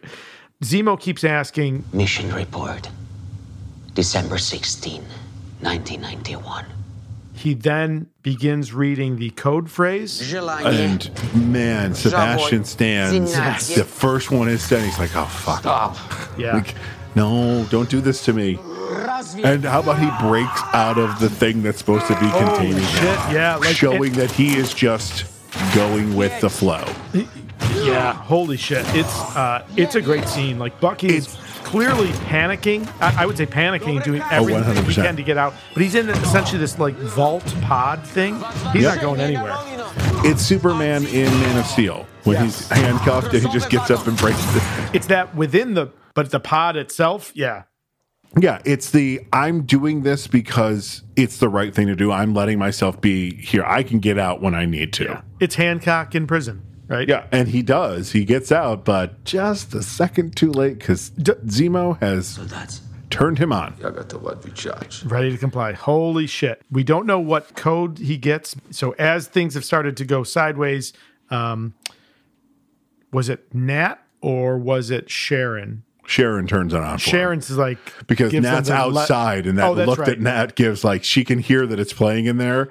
And she's like, I'll allow it. Anything. Yeah, exactly. So Sam and Steve start making their way down to that level. They find Zemo, again, posing as a psychiatrist. Steve is immediately suspicious. Who are you? What do you want? To see an empire fall. And Sam is attacked by the Winter Soldier. Great fight.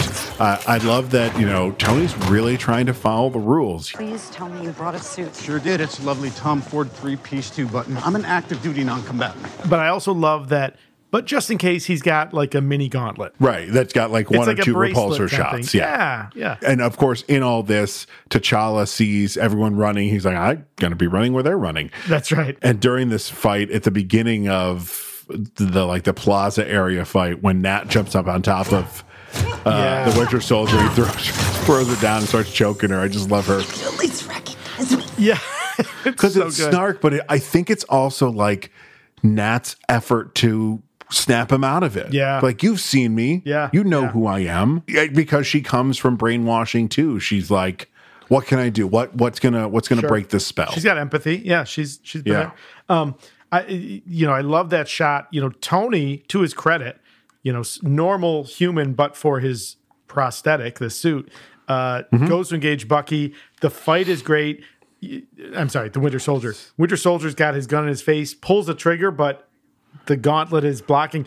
The shock on Tony's face, right? The shock on his face, and then the motherfucker, I am going to... That's right. Yeah. It is so clear that he is just like, we're done. Yeah, it makes sense that this was the most feared assassin for 70 years that could, kill at will as Hydra directed him. Just amazing. Bucky makes his way to a helipad, gets into a helicopter, and he's going to get away. Cap makes it there, and Aubrey happened to be sitting downstairs to this. I go, honey, here's the shot. And she goes, oh, and she started laughing. It is a fucking epic shot, right? Like it's him really doing it. They had the helicopter on a crane, and it's him really pulling it in as much as he can. He pulled muscles doing it. Did he really? He pulled muscles doing it, and he also was like, could I take my shirt off for this? Yeah. Listen, for whatever work he did to get there, good for him. He deserves it. Fucking ridiculous. The Winter Soldier realizes he's not going to get away because Steve is not going to let go. So he goes for the nuclear option and just smashes the fucking helicopter. And they end up in a river again. And all I could think of was Timmy from Jurassic Park. Well, we're in the river again. But they do get away. And they get away. Steve saves Bucky this time. That's right. Pulls him out of the water. Zemo is in an airport bar, gets on a plane. He's going somewhere. Moscow. Right. Well, yeah. It says that. It's does it say it Moscow? Clearly says Moscow. Does it? Oh, you son of a bitch. And then we are back for kind of the confab after the aftermath of what's happened. I have an idea. Me too. Where's yours? Downstairs. Where's yours? And we end up in Queens. I love this idea of, in order to make sure Bucky was secure, because they don't know who's waking up, right? Is it Winter Soldier or Bucky? They've got his robotic arm in like a vice press, and it's just so that's right. That happens first. Practical. I'm sorry. Yep. Yeah. And that's the scene at the end of Ant-Man, just elongated. Yep. Exactly. Again, Steve asks, which Bucky am I talking to? Your mom's name is Sarah. Not Martha. My mom's name's Martha, too.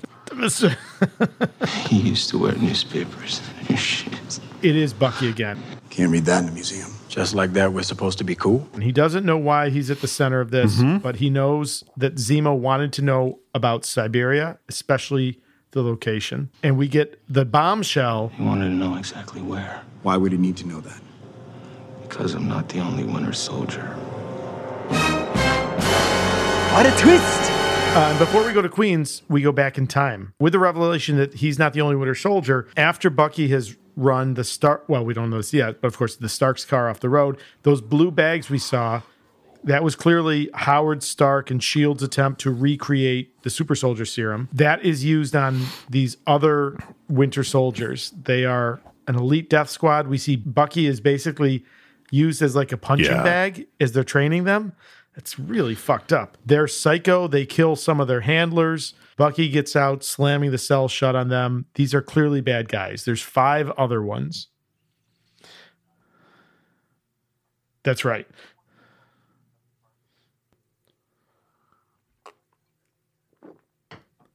Yeah, he's an American, right? Yeah, these are clearly supposed to be Soviets, right? They were Soviet special forces before that. I mean, so surprising that we are seeing Russians portrayed as bad guys in this movie. Yeah. Putin would have liked Hydra. Putin would have been all for that, right? Like fascist. One important point that I think is important to recognize, Bucky is concerned here. With the 5 of these 5 other Winter Soldiers, you could take down a whole country in one night. Right. We know what Bucky did by himself for 70 years. If you had 5 people at that level, what could you do? And it's, apocalyptic. So scary. So Steve and Sam have debated calling in Tony. If we call Tony, he won't believe us. even if he did, Who knows if the Accords will let him help? we're on our own. Maybe not. I know a guy. In Queens, we are introduced to the wonderful Peter Parker. This crazy car parked outside. And the equally wonderful Aunt May. You didn't even tell me about the grant. Played by the Oscar-winning, I don't care what anyone says, Marissa Tomei. Why? She's an Oscar winner who also used to date Robert Downey Jr., which I think must have made that scene even more fun. Because clearly no, the chemistry because works. guess who recommended her for the movie? Robert Downey Jr. Yeah, no, that's what I mean. It must have made that scene more fun, because it's clearly the chemistry they have is so palpable. And in fact, I love Peter's reaction to You didn't tell me anything. What's up with that? You're keeping secrets from me? Well, I just know how much you love surprises, so I thought I would let you know. Anyway, what did I apply for? That's what I'm here to hash out. Okay. This is one of the only scenes, one of the times I was watching this in the past. Danny was in the room, passively watching it, maybe folding some laundry as is her wont for most times. Mm-hmm. She stopped and watched the scene. And at the end of it, she goes, he's really good. I'm like, fuck yeah, he is. He is.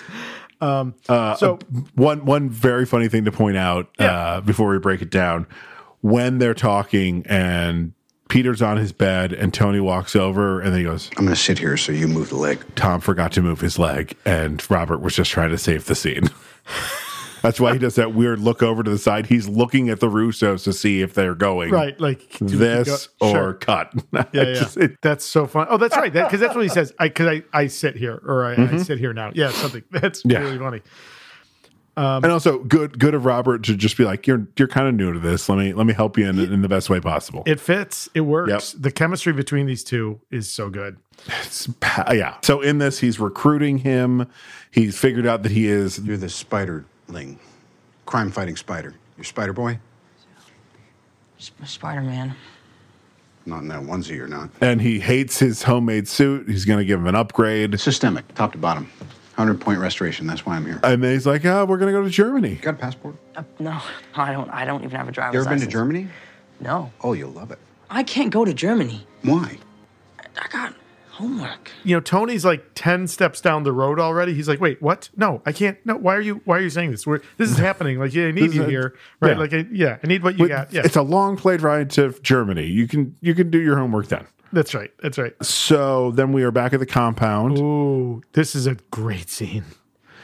Vision versus Hawkeye. Yeah, Clint appears to have come out of retirement. He's gone there to get Wanda. Mm-hmm. Clearly, he got a call from Cap. Vision is going to stop him because Tony told Vision to keep Wanda there to keep Wanda safe. And everything we're going to get later in WandaVision, again, you're seeing in this movie. Hashtag Tony was right.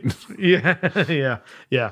But I meant specifically the relationship with Wanda and Vision. It's just so beautiful, right? Uh-huh. Vision is determined to protect Wanda, and he agrees with the logic that, out there she's perceived as a war criminal, a threat, a danger. People will be afraid of her. She will be in danger. She is safest here. So you're staying here. And I'm sorry, little man with the bow and arrow, you can't stop me.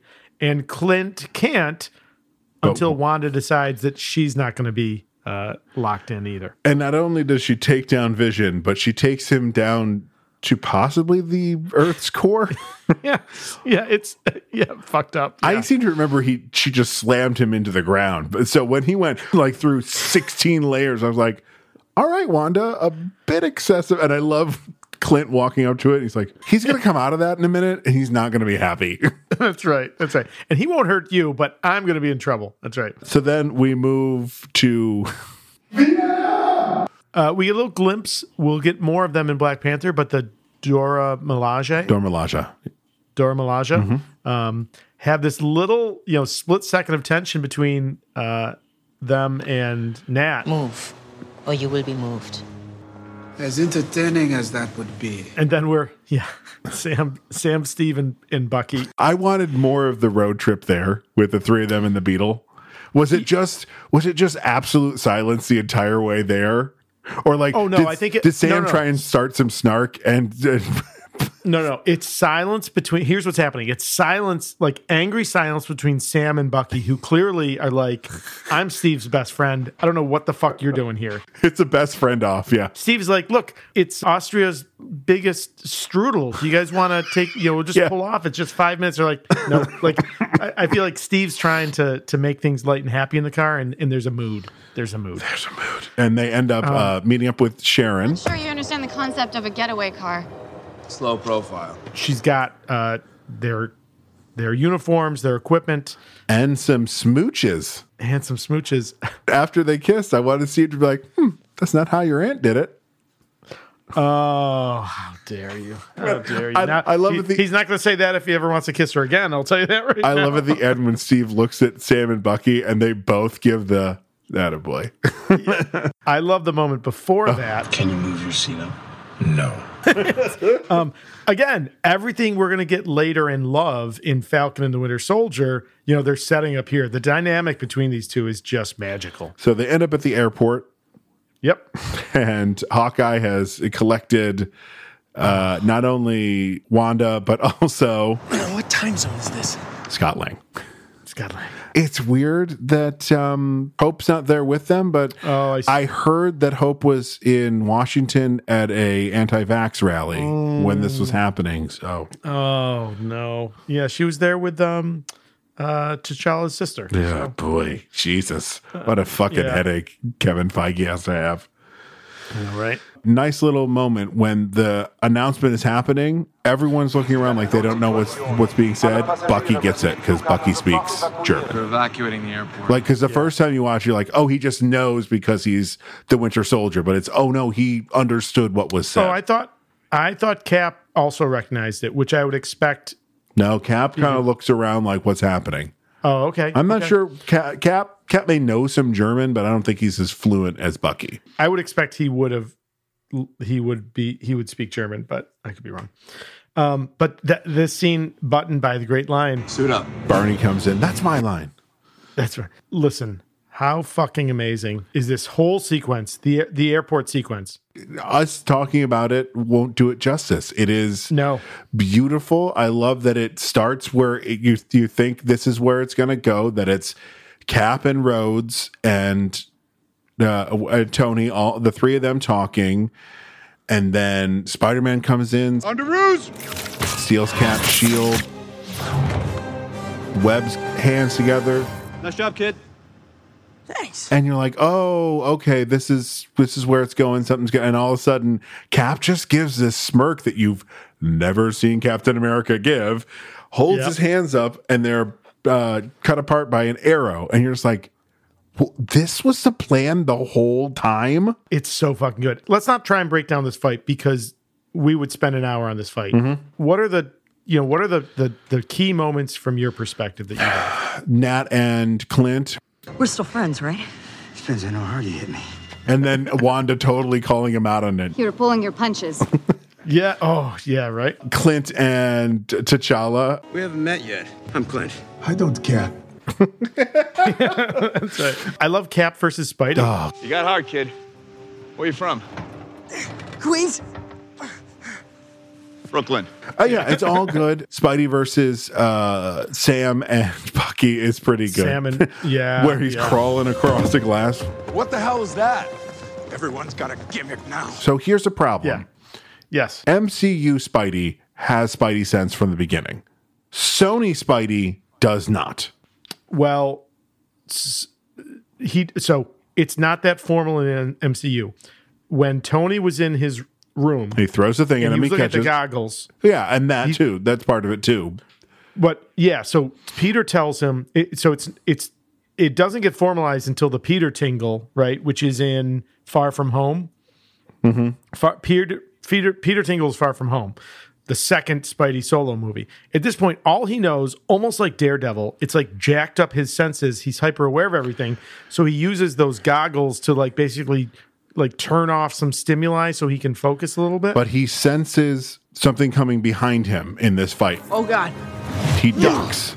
He ducks. Yeah, but I don't think he I think that's instinctive. I don't think if you asked him what he could do, I don't think he would list his Spidey sense.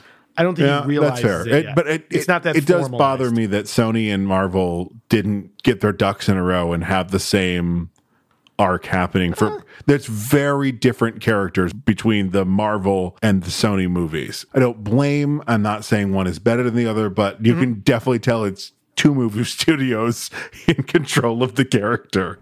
Like, he is not as quippy with his movie stuff as that's more just for MCU stuff. Got it.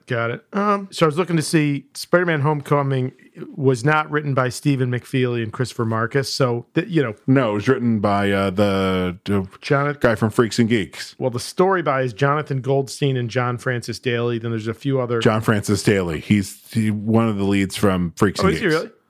I didn't... Yeah. Not Sam Levine and not Martin Starr. The third guy. The younger brother of Mrs. Clint Barton, right?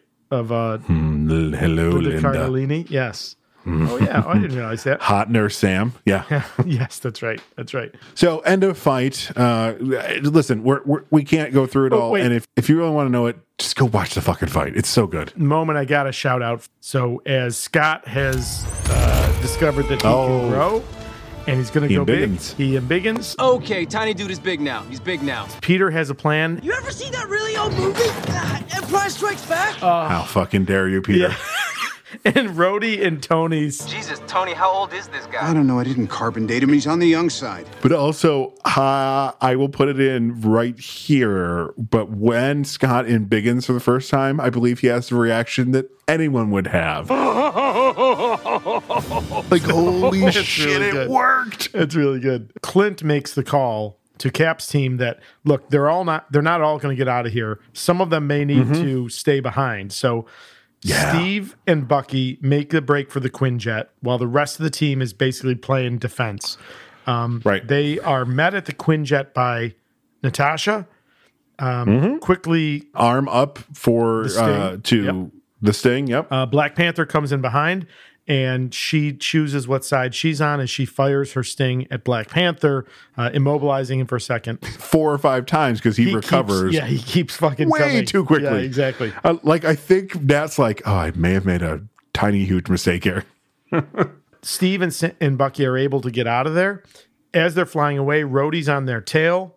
Sam tries to engage Rhodey to distract him. Vision from the ground fires his heat blast, missing Sam, critically hitting Rhodey, disabling his systems, and he's flying dead stick. He's dropping out of the sky like a stone. Oh my God. And this end shot with Tony holding was in the trailer, and we all went, is Rhodes gonna die? Well, I love the shot right before that as Rhodes is coming down in the middle of the screen, and you see Sam and Tony coming from opposite sides. Right. Which again, Sam is a pararescue. He's a Air Force Special Forces guy who specializes in saving downed aviators. That is their mission. Right. So he's like, oh shit. But it's also like that, like when you're a kid and you're doing that play fighting with your friends in the neighborhood, and then someone gets really hurt. The play fighting's over. Like, that's right. Sam's like, okay, there are no sides anymore. Yeah, this is my friend. On the same team. Yep. Perfectly buttoned by Sam trying to apologize for it. Sorry. Tony's just blasting him. Fucking blasts him. Yeah. Fuck you. He goes ass over teacups. Yeah, it's powerful. And as Vision walks up and is again distraught over what's happened. Okay, so a couple quick things happen here that gets us to Siberia. Yeah. We find out that Rhodes is going to be paralyzed. Nat and Tony have a little spat, and Tony's like, Steve's not going to stop. If you don't either, Rhodey's going to be the best case scenario. You let them go, Nat. We played this wrong. Boy, it must be hard to shake the double agent thing, huh? Sticks in the DNA. Are you incapable of letting go of your ego for one goddamn second? T'Challa told Ross what you did, so they're coming for you. I'm not the one that needs to watch their back. Tony goes to the raft, which is this incredibly high-tech, like, undersea prison. Yeah. Like in the middle of the ocean that rises up out of the water. Really? which I believe is how it is in the comics, too. The raft is the same way. And it houses Venom in the comics. Oh, no kidding. Yeah, it's one of the places that Venom ends up at one point. Oh, cool. I loved Clint's like, Futurist is here. He sees all. He knows what's best for you, whether you like it or not. he's just like, I'm in jail, so fuck you. You gotta watch your back with this guy. There's a chance he's gonna break it. I actually winced at that one. I was like, oh, that's too soon, buddy. It kind of shows us where Clint's going to go in a couple movies. Yeah. Like, if his back's against the wall, he's just going to start swinging. Yeah, 100%. I loved Scott's. Hank Pym always said you never can trust a Stark. Who are you? Come on, man. I love the exchange. Sam and Tony. Oh, I just knocked the A out of their AV. We got about 30 seconds before they realize it's not their equipment. Just look. Because that is the fellow who's supposed to interrogate Barnes. Played by Anthony Russo. Oh, I didn't realize that. Oh, no kidding. Or Joe. Shit. Joe is the one who's in Endgame, if I remember right. It's Joe Russo. Oh, it's Joe. Okay. It's Joe. Clearly, I made a mistake. Sam, I was wrong. That's a first. Cap is definitely off the reservation, but he's about to need all the help he can get. We don't know each other very well. You don't have to. All right. Look, I'll tell you. But you have to go alone and as a friend. Easy. Sam's not even like, yeah, okay, well, of course I'll tell you, but you got to let us out. No. He's worried about Steve. It's fucking beautiful. Mm-hmm. In the meantime, Zemo has got to Siberia. He's arrived at the vault. He's going through files, and he finds like the hibernation chamber with the 5 Winter Soldiers in their deep sleep. Oh, shit. Right? Steve and Bucky make their way to Siberia. They enter the vault. Tony comes in right behind him. At ease, soldier. I'm not currently after you. And why are you here? Maybe your story's not so crazy. Ross has no idea I'm here. I'd like to keep it that way. Otherwise, I got to arrest myself. Well, that sounds like a lot of paperwork. Tony won't say, I was wrong, you were right, but he'll make sure Steve knows that he knows he was wrong and Steve was right, that Bucky wasn't behind like almost like, don't make me say it. Don't make me say it. You know what? You know why I'm listen, here. I'm here. Yeah. I mean, why do I have to say it? Why can't we just move on? As they progress down through the vault, they make their way into the chamber. Zemo is on the other side of these massive blast walls designed to withstand the blast of a Soviet rocket. And we see that all the Winter Soldiers in there have been shot in the head. Yes, one bullet very efficiently in the center of the forehead. Did you really think I wanted more of you? Holy shit, this plot is even better than I thought it was. Right, because we're all like, oh shit, it's going to be Bucky, Cap, and Iron Man against 5 Winter Soldiers. Yes. And then they walk in there and I was like, where's my fight? Yeah. And then I'm so happy that this is where it went. Yeah, and Zemo goes, right? Like it's this beautiful moment. He found the tape. And he plays it. And I gotta say, before we describe what happens here, this is all Bucky's fault. Bucky, take out the surveillance camera before you kill people. What is the point of shooting out the camera at that point? Yeah. Well, you go find the fucking tape. That's what you do. Yeah, find the tape, man, at least. Like if you didn't I wish it had not been him just walking over and shooting it. I wish it had been him realizing it was there and in just a ditch effort shooting it, hopefully that it didn't catch it. Yeah. It seemed instead calculated. of acting like he thinks that he's taking care of the issue now by shooting the camera. Yeah. I'm like, that's not how this works. Close the door after the horses escape. So what we find out in this is that the Starks did not die in a car accident. No. The Winter Soldier straight up fucking murdered them. Yeah. So as Howard Stark, injured in the crash, kind of falls out of the car and is crawling, he's like, help my wife. Bucky, brings him back into the car, slams his head into the steering wheel, killing him. kills him on the ground. Oh, does he kill him on the ground? I thought he. Oh, then he throws him. He in. does the smash in the face a couple times. Then puts him in the car. Then goes over and just chokes.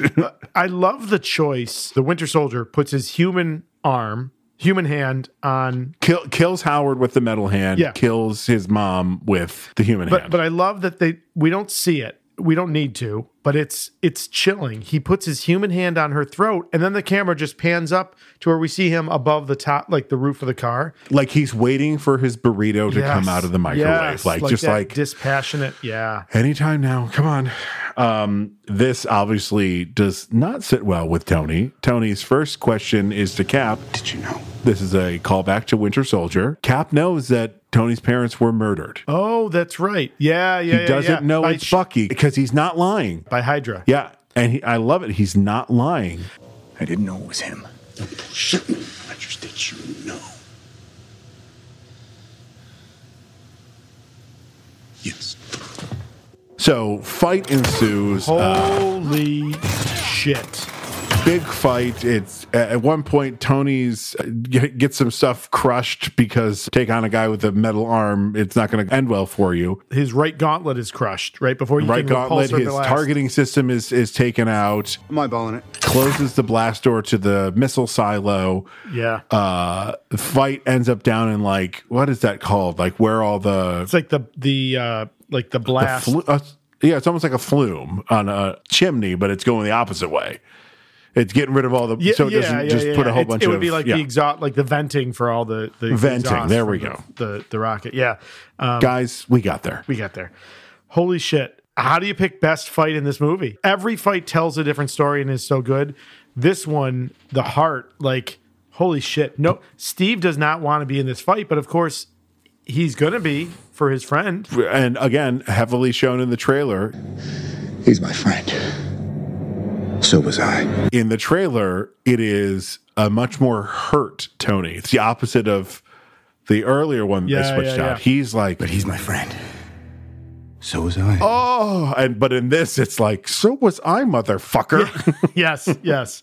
As amazing as this fight is, it gets even better once Bucky gets back in the fight, and it's Bucky and Steve versus Tony, and they're trading the shield back and forth. I was going to say Bucky, Steve, and Steve Shield versus Tony. That's fair. This fight is beautiful. During this fight, we get Cap's line. Iron Man has him beat because, as Friday is saying in his speakers, you can't beat him in hand to hand. He's like, listen, analyze his patterns. I don't know why Friday didn't think of that. So she develops a countermeasure, right? Because she's not Jarvis. Yeah, sure. But she's developed countermeasures so she can predict his fighting style enough, and Tony turns the table, beating the crap out of them, and it, of course, throws Cap to the ground, blows away Bucky's metal arm. Yep. Oh yeah. Fucking loses his arm again. Tells Cap, stay down. Final warning. I could do this all day. They fight. We get the iconic shot from the Civil War cover with Cap holding up his shield and Iron Man full repulsoring it. How does Steve finally beat Tony? How does he get him to the ground? I can't remember. That's fine. It's not important. What's important here is that he's hitting him. He knocks off his mask. His whole helmet, up. I think. Yeah, the whole helmet. Yep. And then slams down and breaks the reactor. Yeah. He knocked off his mask to make sure he could breathe after he disabled the suit. Yes. You're like, oh, geez, Steve's really lost it. It's all tactical. Yeah, he was never going to hurt Tony. No way. No. He just needed to take Tony off the board. The suit. Yeah. Steve and Bucky kind of limp away. Tony full of venom. That shield doesn't belong to you. You don't deserve it. My father made that shield. So Cap's like, fuck it. And it like tosses the shield back, which I love. Mm-hmm. Tony is a hurt kid who brought his toys over to play and gets hurt. He's like, I'm taking my toys. Taking all this. That's exactly the right way. Tony is hurt. He's hurting in a way that, nothing will assuage. So we're back at the Avengers compound, the aftermath of everything that's happened. Very nice moment here between Don Cheadle and RDJ. You're in 38 combat missions. Every one of them could have been my last, but I flew them because the fight needed to be fought. It's the same with these Accords. I signed because it was the right thing to do. And yeah, this sucks. This is a bad beat, but it hasn't changed my mind. It is unfortunately kneecapped by Are you Tony's stank? Stanley. What does he deliver but Steve's letter? Tony. TSPHC listeners, you're going to hear it now, and this will be the last time we play this. Tony. You said once we do this, we're done. Well, I'm allowed to change my mind. Only Cap writes letters. Tony. Until another superhero writes a letter in a movie, fucking only Steve writes letters. Tony. Okay. You were the one who said that. You've been saying that for episodes. I say a lot of things. Okay. All right, folks, you heard it. You can't believe everything that comes out of my mouth. All right. All right. So Steve's letter is all about how, I'm glad you're back at the compound. I don't like the idea of you rattling around a mansion by yourself. We all need family. The Avengers are yours. Maybe more so than mine. It's really sweet. It's and really it's like, sweet. hey, I know we just had this big, huge fight, but here's a phone. If you need us, if you need me, I'll be there. I like that he's like, I know you were doing what you believed was right, and that's all we can do, and it's all we should do. I mean, it's like a perfect encapsulation. It's so beautiful. And interspliced with this, we get... Friday tells Tony that there's a call from Secretary Ross. There's been a break-in at the raft. Yeah, put him through. And of course... Tony puts him on hold. Tony, we have a problem. Please hold. No, don't. Because he likes to do that. Steve is not going to let his friends rot there in the raft. So he's taken out all of the security at the raft.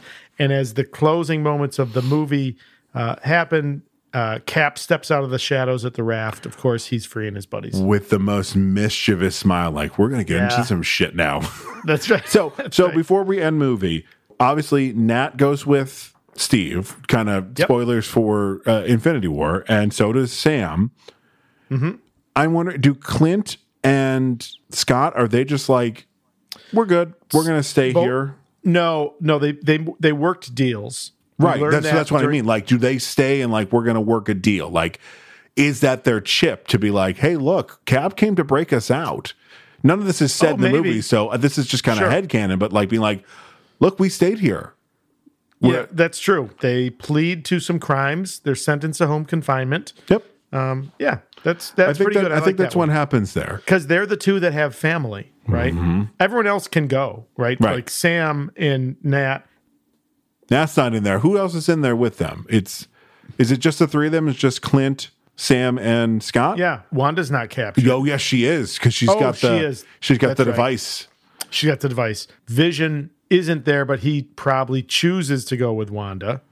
We'll see that in Infinity War. Right. They're the only two that don't really make sense why they're suddenly allowed to just roam free. Well, Wanda's the same as Steve and Nat. She's a fugitive because Nat chides her in Infinity War like you were supposed to check in every couple days because their group is on the run. Oh, are they part of the... Okay, they're part of that. They're part of they're part of Steve's crew that is, kind of on the run. Yeah. I don't know how much that's going to say because that's lots of spoilers for a movie. I mean... But what does happen right now is movie.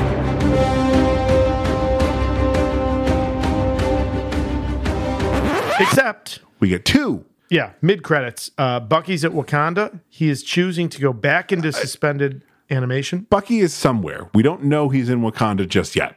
Okay. Which I love. Like watching it this time, like, oh, because I guess I'd forgotten that it was a surprise that it's Wakanda. I was like, sure. Nice that they're just like, oh, it's a facility somewhere, and they freeze him until they can figure out how to fix him. Oh, T'Challa's there. Thank you for this. Your friend and my father, they were both victims. If I can help one of them find peace. And then it pans out, and we get that ginormous Black Panther. Yeah. It's so rad. And then our second one is Spidey back home. He's hanging out. He's playing with his new blasters. Be careful where the white stuff goes there, Peter. How dare you. And he pushes a button on it, and we get the fucking Spidey signal. The Spidey signal. It's pretty good. It's pretty good. I don't know if you remember when we saw this, but when that happened, I made that exact same noise. It's like, oh, the fucking Spidey signal. It's the Spidey signal. And it looks really good. It looks great. And that is movie. Holy cow. So, Todd. Yes. As always. Yes. We have some questions. We do. Todd, Who was? Do you? Are you going to say this out loud? I mean, you can if you want to. So Todd. Yes. As if I need to ask this. I'm surprised. I'm pretty sure he's in the title. Yeah, of course. Who's your favorite character? Casey, of course, my answer, of course, is Captain America. Who is your favorite character? I think I know. One of our movies? Yeah? Spidey for you, right? No, he's not enough for to be my favorite. I love him. I'm so happy with this Spider-Man. Okay. I'm going to go with Wanda. Oh, interesting. Okay. Knowing what we know is coming. Okay. I love Elizabeth Olsen. Yeah. She is one that I am very excited to see where her career goes, continuing MCU and beyond. Yep. Agreed. She's so fucking good. So I'm jazzed. I mean, you can't go wrong with anyone in this movie. Again, you could have picked if you hadn't picked Cap, if you picked anyone on this roster that's behind me in the my picture. Yep. I'm like, yeah even if it wasn't that. If you had been like Everett Ross.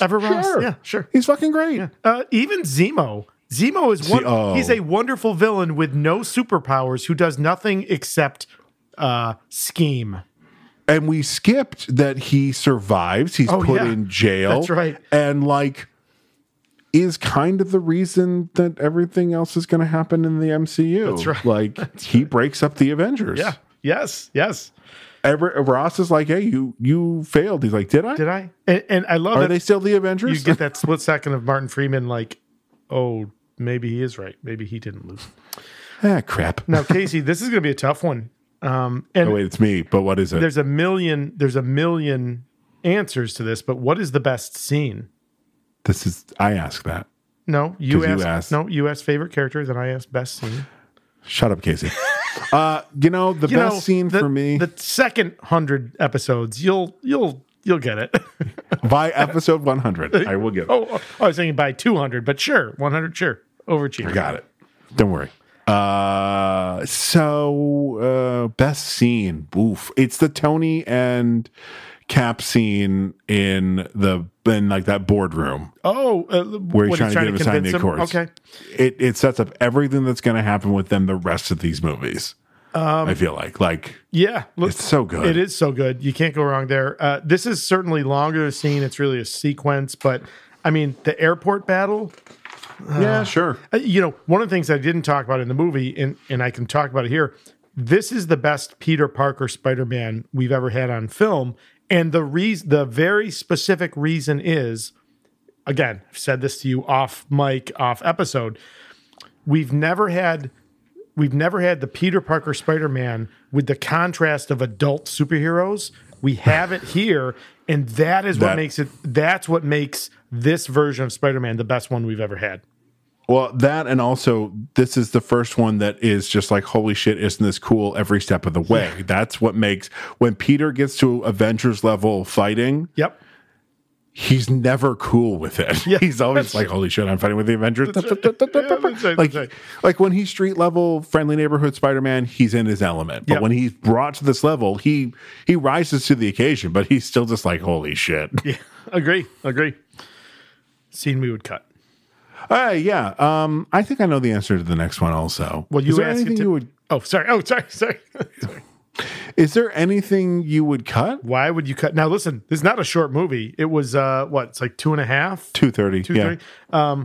No. I mean, it's a complex plot. Again, especially the misdirection of thinking that Zemo's going after this death squad, and that's not it. Boy, yeah. I'm right there with you.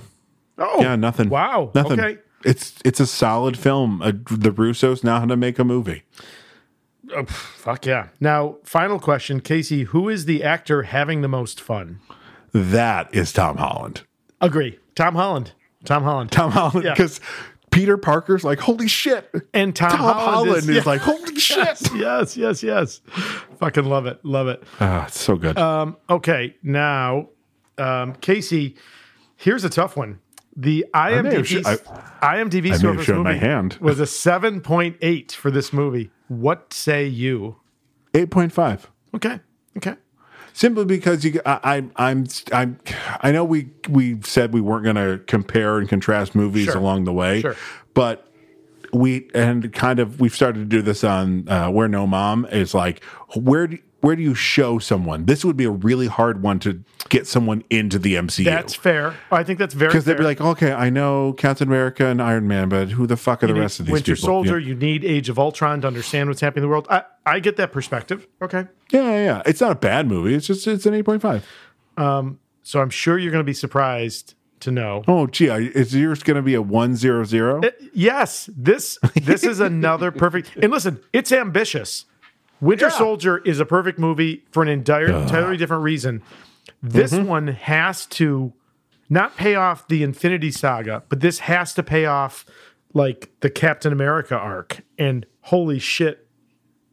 I mean, not his full arc, I guess. I guess like his relationship with Bucky. Like, yeah, this movie's a fucking 10 out of 10. I loved it even more on the rewatch. That is fair. So I believe we're at that magical point of the night where Dad's breakdown with the kids. Watch with the kids. If you got a kid that loves superhero movies and they've watched them, all of the other ones, yeah, you got to show them this one. I got to tell you, I think I got a Spider-Man fan in the bean. Oh, that's true. That's true. Oh, maybe she'll have to join us for the solo Spider-Man films. We've done the only one left. No, I mean the good solo Spider-Man films. Oh, yeah. Sorry, yeah.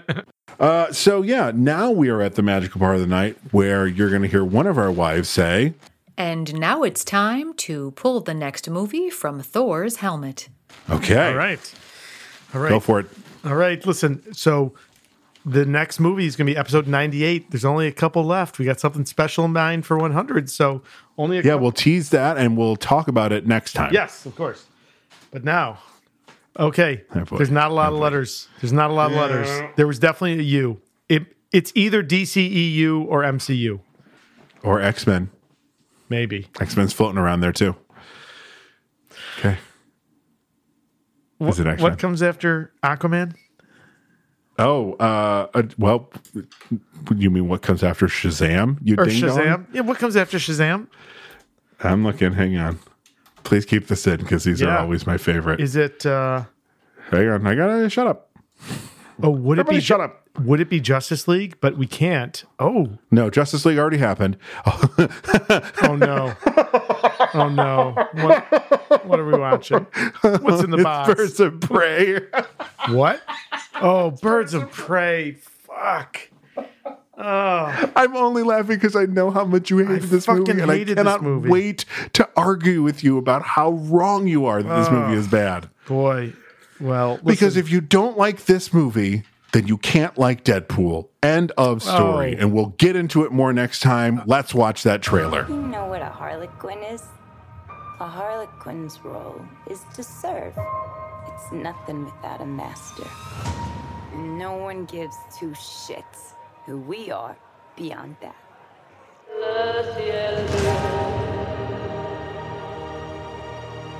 The Joker and I broke up. I wanted a fresh start. But it turns out I wasn't the only dame in Gotham looking for emancipation. Spectacular news! Miss Quinn, she belongs to me. Who are you guys?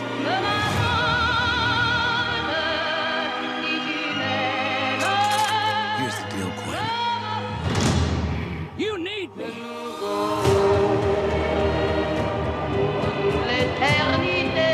He's after all of us now.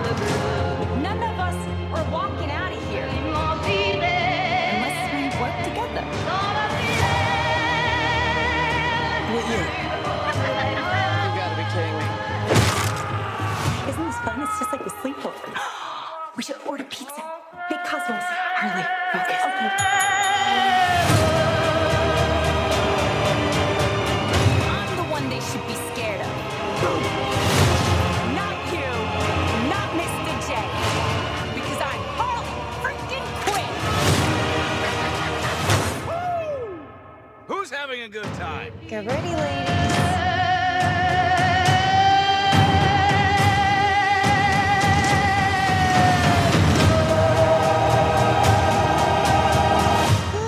Psycho chick. I never call a woman a chick. I'll accept broad, lady, woman, and on occasion, bitch. Bitch? What are you talking about? For me, will you?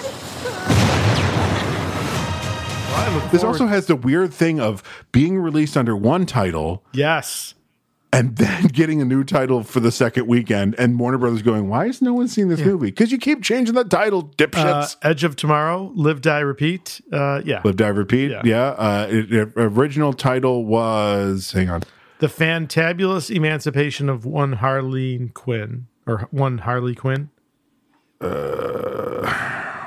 Why is it not right here, you ding-dongs? Main article, that's what I want to hit on. Yes, the Fantabulous Emancipation of One Miss Harley Quinn, and then Birds of Prey and the Fantabulous Emancipation of One Harley Quinn, and then it became Harley Quinn Birds of Prey. Yeah. Which is just fucking confusing. I believe this is the movie that Elizabeth Winstead and Ewan McGregor met on. And are they together? Had a baby. What? Oh, yeah, they just had a baby. Oh, shit. All right. And I say, Ewan, good on you. Good on you. Because Elizabeth, now, hello. Do you happen to know what the IMDb score for this movie is? I'm going to say this has got to be in the 6s. Because it is 6.0 out of 10. You fucking asshole. 2020 Birds of Prey. Did you and Chuck? This is the last. The last one I saw the movie before in the movie theaters before the pandemic. I was down in Florida with Chuck. We went and saw it, and we both walked out disappointed. Oh yeah, you guys tag teamed me on the fucking chat, and I was like, "Well, what?" And finally, I just was like, "Well, I'm sorry you didn't like it." Yeah. I'm like, I can't argue. I can't argue with you on this anymore. All right, Casey. So that'll be for next time. We're getting close with the DCEU movies to running out of runway. Yeah, yeah. I mean, after that, what have we got? The Suicide Squad. And then we're waiting on.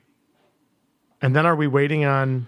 Like till other ones get in? Birds of Prey, Wonder Woman 84, then the Suicide Squad, which we have to count, even though it was a we're home video release. Well, yeah, it's only home video because we were all fucking stuck at home. All right, so Casey, that was a movie.